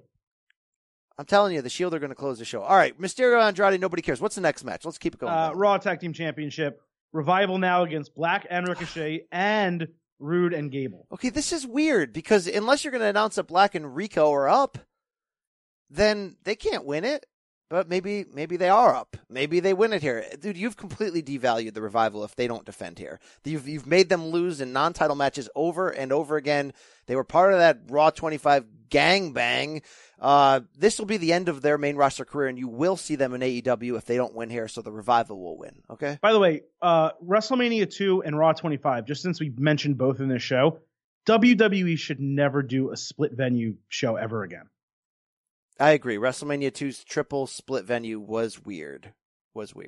And Raw 25 was unsuccessful. And there was way too much Susan St. James in WrestleMania 2. She Dick Ebersol's wife, Vince and Dick were business partners, and she was all over that show as a color commentator, as a studio host at the end when they would switch cities. Anyone that listens to the Lapsed Fan podcast, one of the best out there, check out their WrestleMania 2 recap show. They rip the crap out of SSJ. You're right. Don't do that split crap. Don't do it. Move it on. But anyway, Andrade in the first match. Revival retain here, BC, but if they don't, then it tells me that they are leaving. I totally agree. And they would be a great fit for AEW. They really are good. Out of anyone on the WWE roster to immediately go over there and make an impact in a division that matters, the Revival is the best possible choice. No question about it. FTR. Yes, do it. They're going to win this. Let's roll. We also have the SmackDown Tag Team Championship, the Usos against Shane McMahon and The Miz. And honestly, I said it earlier in the show, that Usos promo, man, they are so damn entertaining and so damn good on the mic. They are one of my favorite tag teams ever, and they better retain the titles. Yeah, this whole Uso Penitentiary Day One-ish has just, I mean, it's such a great turn for their career. They might be along with Samoa Joe, doing the most underrated work in the company consistently across the board. I think they what's the word? Defend their titles here, retain their titles, because I think this has to be the beginning of putting a crack in the Miz Shane. Because look, why are Miz and Shane together? To have a match at Mania and to have it be about. Yeah. So it has to start here. This is the crack in the foundation. Let's do it. Let's see what story they have for us to make us care, because that match is going to be weird. So let's have a really good story to get us there. I'm with you. We also have the Women's Tag Team Championship, as I mentioned earlier. Boston Hug Connection against Nia Jax and Tamina. Yes, they could lose the titles and then win them back at Mania. That is possible. But honestly, man, Tamina's there. She can take the fall. I don't really know what other argument there is. Well, my argument is this. Somebody's got to lose their titles on this show, because it seems... Why?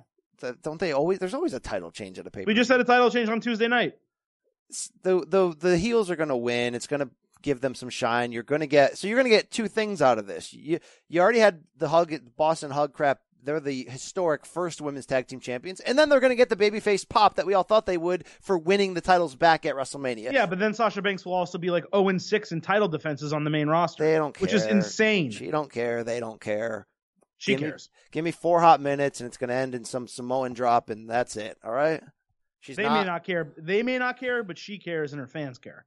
Let's clear that up. Remember how cars used to have long front seats in the front? No bucket seats, just a full row, like all growing up? Bench seating. Yeah, bench seat. I had one in my first car, an 85 Chevy Celebrity. Would you sit in the middle between Nia Jax and Tamina driving from Fort Lauderdale to New Jersey for one match in Gorilla? No. Come on. No, we're all big people. That would not be comfortable. Not like most girls. All right. That would not be like most car rides. That would be. I'm simply saying out of a comfort level. Nothing to do with anything else. All right. If I was Jack's a skinny guy. If I was Jack's size, I would. What if I guaranteed you that Tamina would reveal whether her dad killed that woman in the hotel room or not? Oh, then I'm definitely in. Right. And I still get the match in Gorilla? Yeah. Yeah, then I'm in. All right. I just sweetened the pot right there. All right. Give me 4 hot minutes, Samoan ladies. Let's roll on.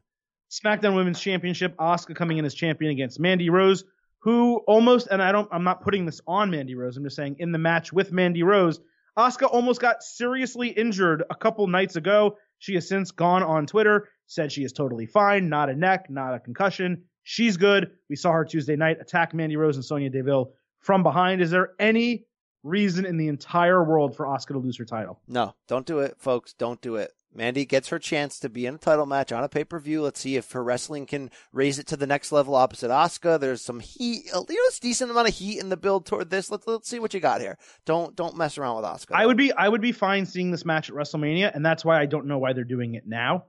Unless they just have a plan with Sonya Deville interfering or Asuka getting disqualified somehow. Lacey I don't Evans know. Walking out during the let's address this right now. Can we have a reason for Lacey Evans walking out? Because it's so stupid. She never actually talks to anybody. Like, I guess it was different when the Drifter, Elias Sampson, because he would just drift in the background and strum his guitar or just be sitting backstage. It was different. It was weird. It was cool. For WWE just to not, she's classing up the joint. Here she comes. Oh, but get ready. She's not going to do or say anything. She's going to do a lap and then she'll be gone and we won't mention her again. It's so freaking stupid. Like if she came out and made fun of people's dress or like made fun of or corrected people's manners or did something. Do something. Two things. First of all, you have to pick one. You can eliminate one and one keeps going. EC3 spraying down his body backstage, or Lacey Evans strutting to the ring and back, to the ringside area and back. Which one stays? Which one goes? I'll do the spray backstage. It at least makes sense in his character. What does this have to do with who Lacey Evans is? That she walks out in the middle of things? So guess what? She's going to walk out in the middle of this match. Mandy Rose will win by DQ. I don't know. I don't care. You know what? I don't care. Give me 4 hot minutes. Get out of here. But if you take the championship off Asuka, I'm done. Okay? Thank you. Yeah, I'm pissed if they take the title off Asuka. But I would be remiss, BC. You know how much of a stickler I am. They're coming out this week, 2 nights in a row, and they're calling Lacey Evans the sassy Southern Belle, and I wanted to defenestrate myself and just end it. Because it is the worst, most forced nickname since the rock star or the artist known as Shinsuke Nakamura. This is horrible. What is wrong with the lady of WWE or the lady of Raw or the lady of SmackDown? Oh, what are they calling Alistair now? Like not the Prince of Darkness, but something stupid, right? What are they calling him? I forgot what they're calling him. But I have my own issue with Alistair and his entrance and being able to see the platform behind him. That's a whole issue too. That's a whole thing. Again, I'm nitpicking. But at one point they called him Moody. They described him as Moody on the broadcast, which I railed against last week. But I haven't heard anything otherwise that objectionable about Alistair Black. But calling Lacey Evans a sassy Southern Belle and trying to shove that down our face, and by the way, down our throats, and not just like Michael Cole saying it, the announcers. Here's Lacey Evans, the sassy Southern Belle. It's sass time. Go F yourself. It's horrible. Stop it. Stop ruining people that don't need tweaks. Thank you. You just got schooled by Vintage Cole. Oh, God. Yeah. Horrible. Yeah. All right, now I'm not going to believe this is the main event, so I'm going to bring it up now. The Shield against Baron Corbin, Lashley, and Drew McIntyre. I want to start off with this, and you can counter. The Shield reunion on Monday night. One word. Lame. No, it wasn't lame. Could it have been better? Should it have been better? Was it formulaic? Yes. I think the big error in what they did was when Dean Ambrose left, it became so obviously what they were doing to set up the comeback and to have the stupid fake wannabe League of Nations heels walk out 1 second later. The big fault in that was that Ambrose just turned around and ran back and helped them clean house, which is so predictable. I would have liked something different. All right. Like some people have, I think, tweeted at me and were like, why didn't the Shield music hit? And Ambrose comes out with the full tactical vest or something. I'm just saying, like, it was so cheesy and predictable and it played out double cheesy and predictable. But I'm not going to say lame because we never got what they were supposed to do. Roman got sick. Kurt Angle ended up in the damn Shield and it sucked at TLC. And then Roman got really sick. So we never actually got the full payoff. So when you combine what happened this week with how much... So look, here's why it's not lame, Adam. The opening segment of Raw with Rollins and Reigns was great. It was great writing. It was great delivery. Roman doing the whole, nothing is guaranteed tomorrow. I need my brothers back together was not only great in light of the cancer stuff, but I thought it was really cool that it was his way of addressing that Ambrose is gone or that we're getting worked and it's part of the storyline, whatever. Either way, WWE announced that Ambrose is gone and Reigns sort of just announced in that moment, I want to get back together before he is gone. Is it again, predictable and cheesy, yes, but we never got what they were trying to do with it outside of reuniting the Shield to get Roman over. Well, guess what? Roman beating leukemia, he's going to be over like Rover for life now. So they want to get them back together one more time. I'm believing that Ambrose is gone, so I'm believing that the Shield's going to close the show here, and it's going to be field spots for everybody. I'm not going to call it lame because it had to have a finish and a summation. And if WrestleMania is not going to end with Roman's surprise, he's back. He just helped Seth. Oh, and Dean's there too. And here's our fists in the air for the final time as fireworks and jet planes fly over the stadium. Then maybe this is the time. Maybe Fastlane. Just, sell your final merch. Give the crowd a memory. We'll always remember what the Shield was like. Thank God Roman beat cancer. Here we are. It's not lame. I was never more sure that I was right. And again, I don't know this, and I'm just kind of half joking. It's joke serious. But I've never been more sure that Dean Ambrose is not leaving than when Renee's like, well, he may be heading for some greener pastures on a Monday night. I'm like, you're giving it away that he's staying. Like, it just, every single thing they're doing with Dean Ambrose makes me feel like he's staying instead of going. When she said pastures. Dean Ambrose looks like he wants a piece of this pie. Maybe that's what she was. Maybe. Possibly. But no, it was lame for this reason. What you do, if you're booking it, is you have Rollins and Reigns get attacked and hurt and needing Dean, and you have them in a handicap match at Fastlane, and then you have Dean Ambrose show up to save them. Yes. And reform the Shield at Fastlane. Yes. And get a moment, and then you don't have to revisit it again. Okay, because that's how you book it. It was too long. Let's be honest. Them trying to convince Dean the whole episode, it ended up being too long. Like, hey, didn't we already do this? Backstage in the dungeon or whatever, yeah. Yeah, you're right. That part, look, the execution wasn't perfect, but show me something here. Make this matter. Here's the challenge for WWE. There's only one way this matters, but you go ahead. Well, my challenge for them is to tie this into the Seth Lesnar match and make this matter. I don't know how you're going to get there. I don't know how you're going to do it because right now WrestleMania's coming. Roman doesn't have a role, and he's back. He's going to wrestle on Sunday, so give me something. And look, when I say give me something, don't give me any of the Shield members versus any of this fake heel team at WrestleMania. Stop this. You know why SmackDown's better than Raw? Because SmackDown got a U.S. title 4-way that was fantastic and the belt changed, and Raw got another 6-man tag early in the show that didn't matter. Stop. Yeah, that's like the second 6-man tag they've done in the last few weeks. And then they did a title match and had an obvious DQ finish. The second Rude and the other guy. Stop. Couple things. Roman actually did get booed for like 3 seconds on Raw. When the possibility of him going into the Rollins-Lesnar match was mentioned in that opening segment, it was like, boo, wait, we shouldn't really be booing. Boo. And then he's like, Rollins like, no, Reigns is like, no, I'm not going to take that from you. Everyone's like, yeah, thank God. But them even hinting that was a possibility, like almost had them boo a guy who just started in remission from cancer. Like that's the idea. And we can get into a lot of stuff with Reigns and Ambrose, but when you're talking about WrestleMania and you're talking about Reigns, you don't have a lot of options. You can do like a Reigns McIntyre. You can do a Reigns Corbin, considering what Corbin said the night that Reigns, announced his leukemia. But the real match, especially if he is actually leaving, should be Reigns Ambrose. That's a money match. Oh God, that's brilliant. How did I not see that? And what you have to have is Ambrose turn on Reigns and Rollins in this match. How did I not see that, Adam? That's perfect. If they do it, you didn't see it because you don't believe that they're gonna have a finish other than the Shield standing tall, because that's what always happens. That's how they always book Reigns. That's how they always book these things. It doesn't seem possible, but it is possible. All right. And if they do that, it saves it all. Listen to Adam. All right. Thank you, WWE. That's well done. I hadn't considered that. That's a piece of meat I can enjoy. Let me tell you a piece of meat that I enjoyed. Thank you. And just since I was mentioning Reigns possibilities, I'm going to put a couple out there. You tell me if you like or don't like any of them. I mentioned, obviously, McIntyre, Corbin, Ambrose.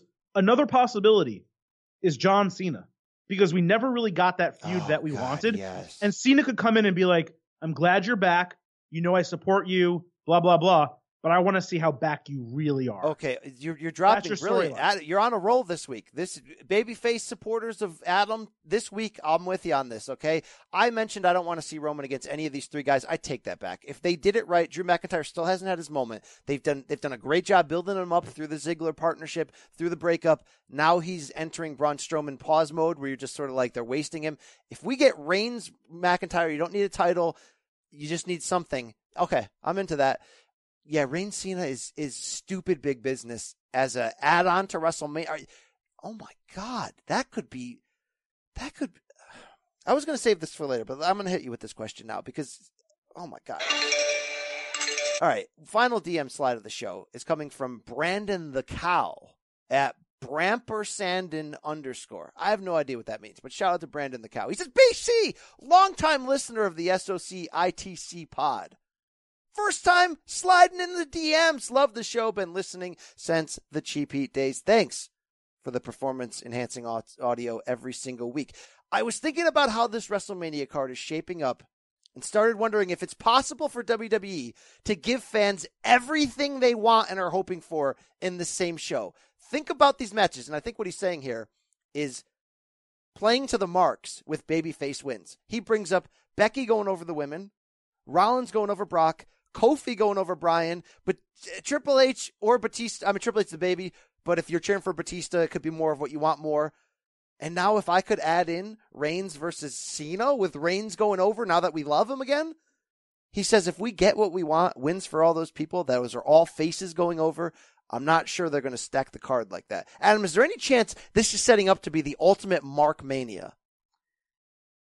It's tough because WWE does have faces go over at Mania primarily, but not exclusively. And I don't know that you can do that. So as excited as I am for Becky and as excited as I am for Seth, it makes me feel that the Kofi match is going to be Kofi getting his WrestleMania moment, but not getting his WWE title. And that's not to say it won't come. They may do it at the next pay-per-view, Pay Backlash, whichever one it is. But I don't know that he's going to win at Mania. Remember, we thought Shinsuke Nakamura was going to beat AJ Styles last year at WrestleMania. He didn't. And he turned heel at that, right? So I don't know that you're going to get all of what you want. But I think there's an opportunity for WWE to give us a lot of what we want. And I'll tell you also, in the two matches that I just proposed for Reigns, McIntyre and Cena, I wouldn't have him win either of them. Because the whole thing with Roman Reigns, and it's the thing that we're not talking about, because we're so happy that he's back. They're booking him right now. He is talking more like Joe than Roman, which is good. But he still looks exactly like Roman Reigns. The music is still exactly like Roman Reigns. The moveset is still exactly the same as Roman Reigns. When he went away, for obviously concerning serious health reasons, you and I both agreed this is an opportunity for them to repackage Roman Reigns. It doesn't mean change him, tweak. And I am not seeing any tweaks. I think that's more of a Mark Hope when he's such a business driver that I think that they're going to ride this longer on the merch side and just keep him who he is. But I want to talk to you about what you said about Reigns Cena because you just got me fired up with this idea. And here's why. When they did that two Septembers ago, right? Not last September. Was it July? Or was no, it was September. It was okay. Hot fire, and it built toward that pay-per-view that I forgot the name of. And it was short, quick, sweet, perfect, brilliant. But yeah, at the time, to be honest with you, because it was microwaved, the win to me didn't mean much. Because you know what that win's supposed to mean? Passing of the baton. True babyface versus true babyface. But here's the deal. Roman really wasn't a babyface at that point. He was the heel we all booed. Even more than we booed John at certain times. So what it was a great build. Match was pretty damn good. But the win really meant nothing because Cena's back, soon enough from TV. This is the chance, because we love the crap out of Reigns right now, to make it all about, make the whole build about babyface versus babyface. Neither of them need to act like heels. It could be all about respect and be all about, I was the guy of the last era. It's starting to look like your era, but I got to find out whether it's still my era or it really is yours. Let's forget and not even mention that we had that match 2 years ago. Let's let this be all about what it's all about. Hogan, Warrior, WrestleMania 6, real vanilla white meat babyface on babyface crime, all about the love, and Roman has to win. And I would cheer like a little boy for that. I really would. I'm not even a Roman guy. I'm a beat cancer guy, yes, but I'm not a Roman guy, and I would cheer like a little kid for that, Adam. Tell me you wouldn't. You would go Cena Reigns over Cena Joe. Yes. No, it's probably better for business to do Joe Cena. But then what do you do with Joe if you do Roman Cena? Like a ladder match or like a multi-man. Oh, Strowman. Hey, Strowman. Strowman's on Raw. Yeah, but apparently that doesn't matter anymore. No, it does matter. Of course it matters. Even though 2 women from SmackDown are in the Raw. Well, one won the Royal Rumble, and the other, again, this is why that story is convoluted. And the other one, Vince just decided to put in the match. Who are we missing? It's people that aren't on TV, really. I mean, you could have like Kevin Owens, Samoa Joe. That could be a match. God, Bray Wyatt is out there somewhere. Luke Harper is out there somewhere, waiting, ready. Stop. By the way, God, I love Kevin Owens, the babyface. Oh my God, do I love this. It's really good, and let's talk about it next. We have Kevin Owens, Daniel Bryan, and you know what? You could tell they had a good storyline plan for WrestleMania. Now, we didn't want Daniel Bryan and Kevin Owens at WrestleMania, not because we don't like Kevin Owens, but we wanted Kofi Kingston. I helped sell you on why it should be Kofi Kingston. And you know what? Not having him on TV, like in the arena this week, it was noticeable. The crowd felt different. I felt different watching it. That's how invested I am in this Kofi Kingston storyline. But it's clear they had a damn good storyline planned for Daniel Bryan and Kevin Owens. And the fact that they were able to shove all of it into a 2-hour show, good for them. Because they gave that match a storyline when it had absolutely none. Yeah, I'm with you on that. I don't know how we're going to get... And look, previewing Fastlane, it connects to Mania. This matters. So I don't... What's going on? Is Kofi going to be there Sunday night? They said they promised on the video from India they'd all be there Sunday night. How do we get to the Mania match and just not reproduce a triple threat? How do we get to Kofi Mania having a chance at happening? Kofi, Daniel Bryan, like what is Kevin Owens' role in this? Because they made me really want Daniel Bryan and Kevin Owens to trade promos for the next 32 days. Because, I mean, Kevin Owens as a babyface is as perfect as Daniel Bryan as a heel feels. Whereas at first you're like, oh, how's this going to be? And then it's perfect. It's friggin' perfect. Oh, wait, Bray Wyatt's in the bullpen. I just said that.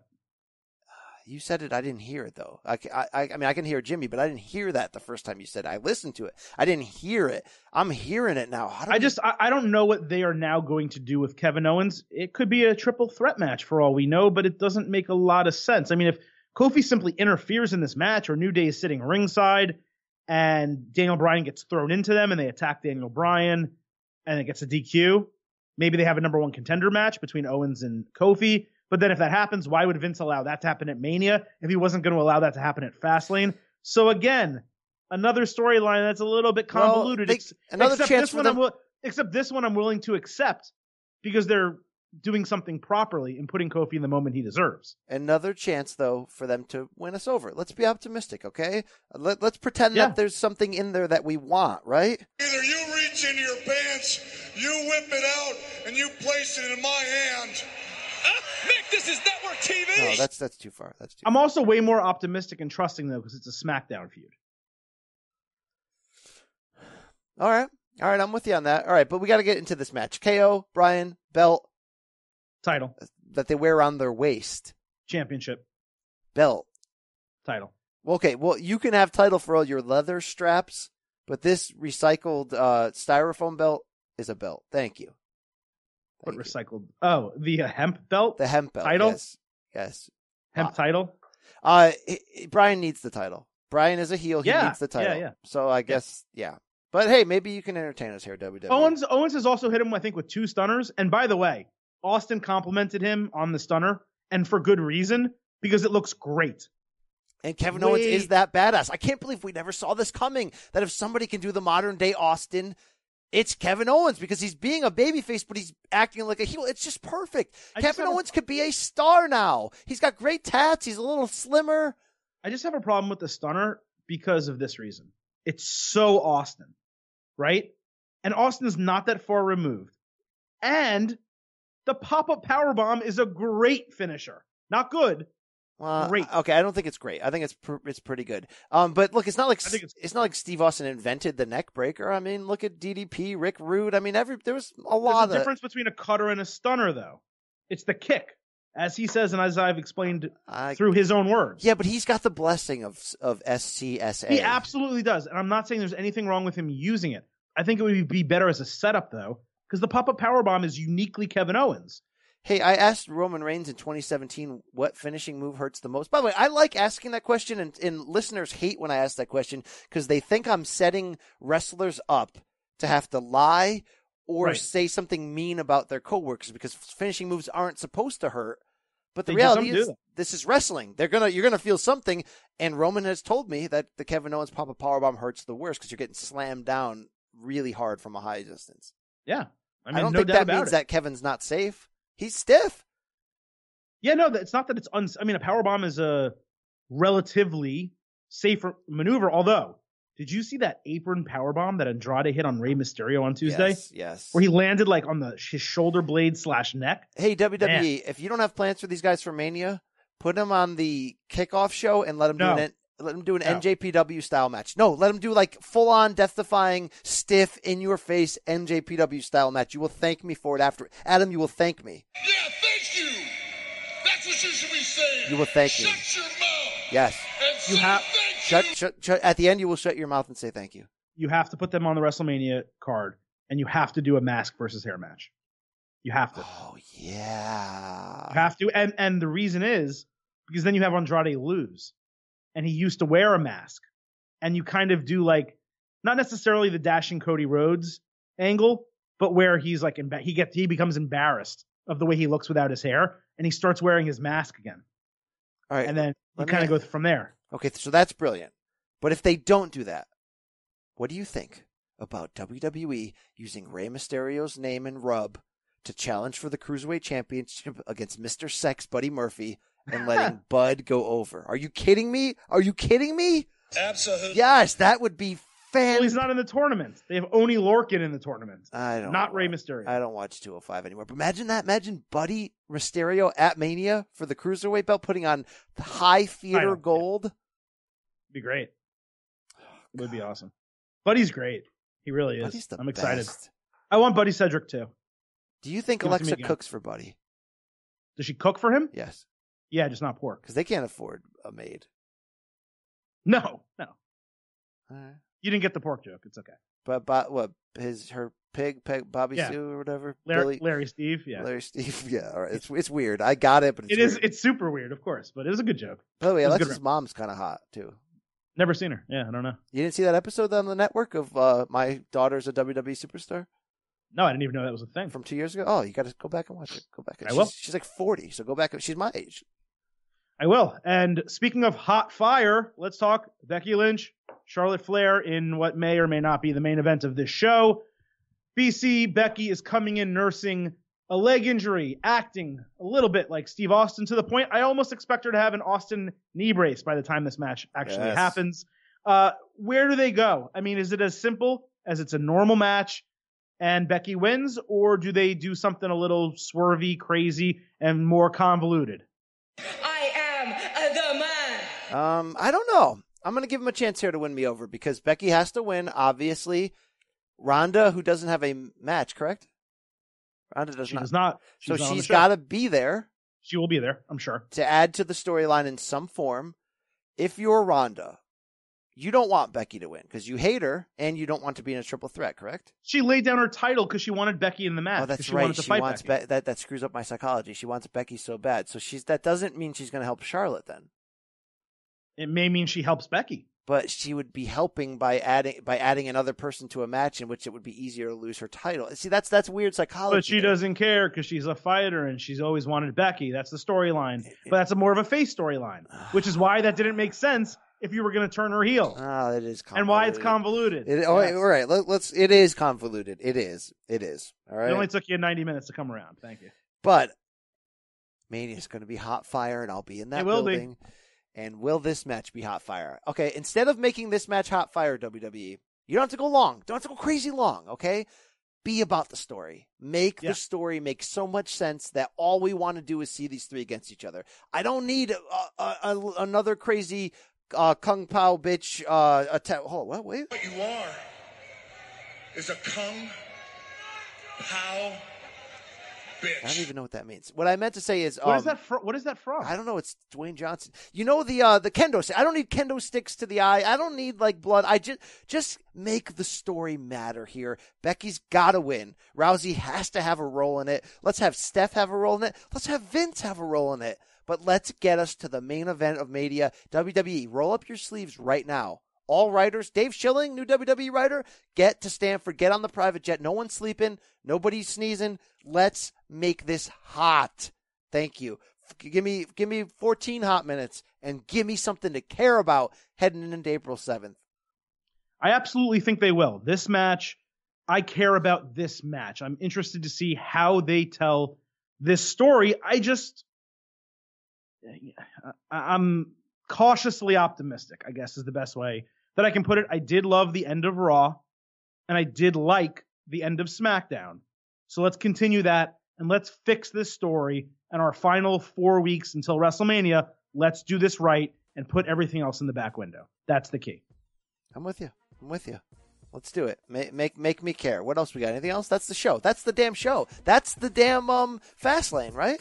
It is. It's the show. It's Fastlane. But don't forget, as I mentioned earlier in the show, we will have another WWE episode of State of Combat before the weekday is out. Be sure to check your iTunes, your Spotify.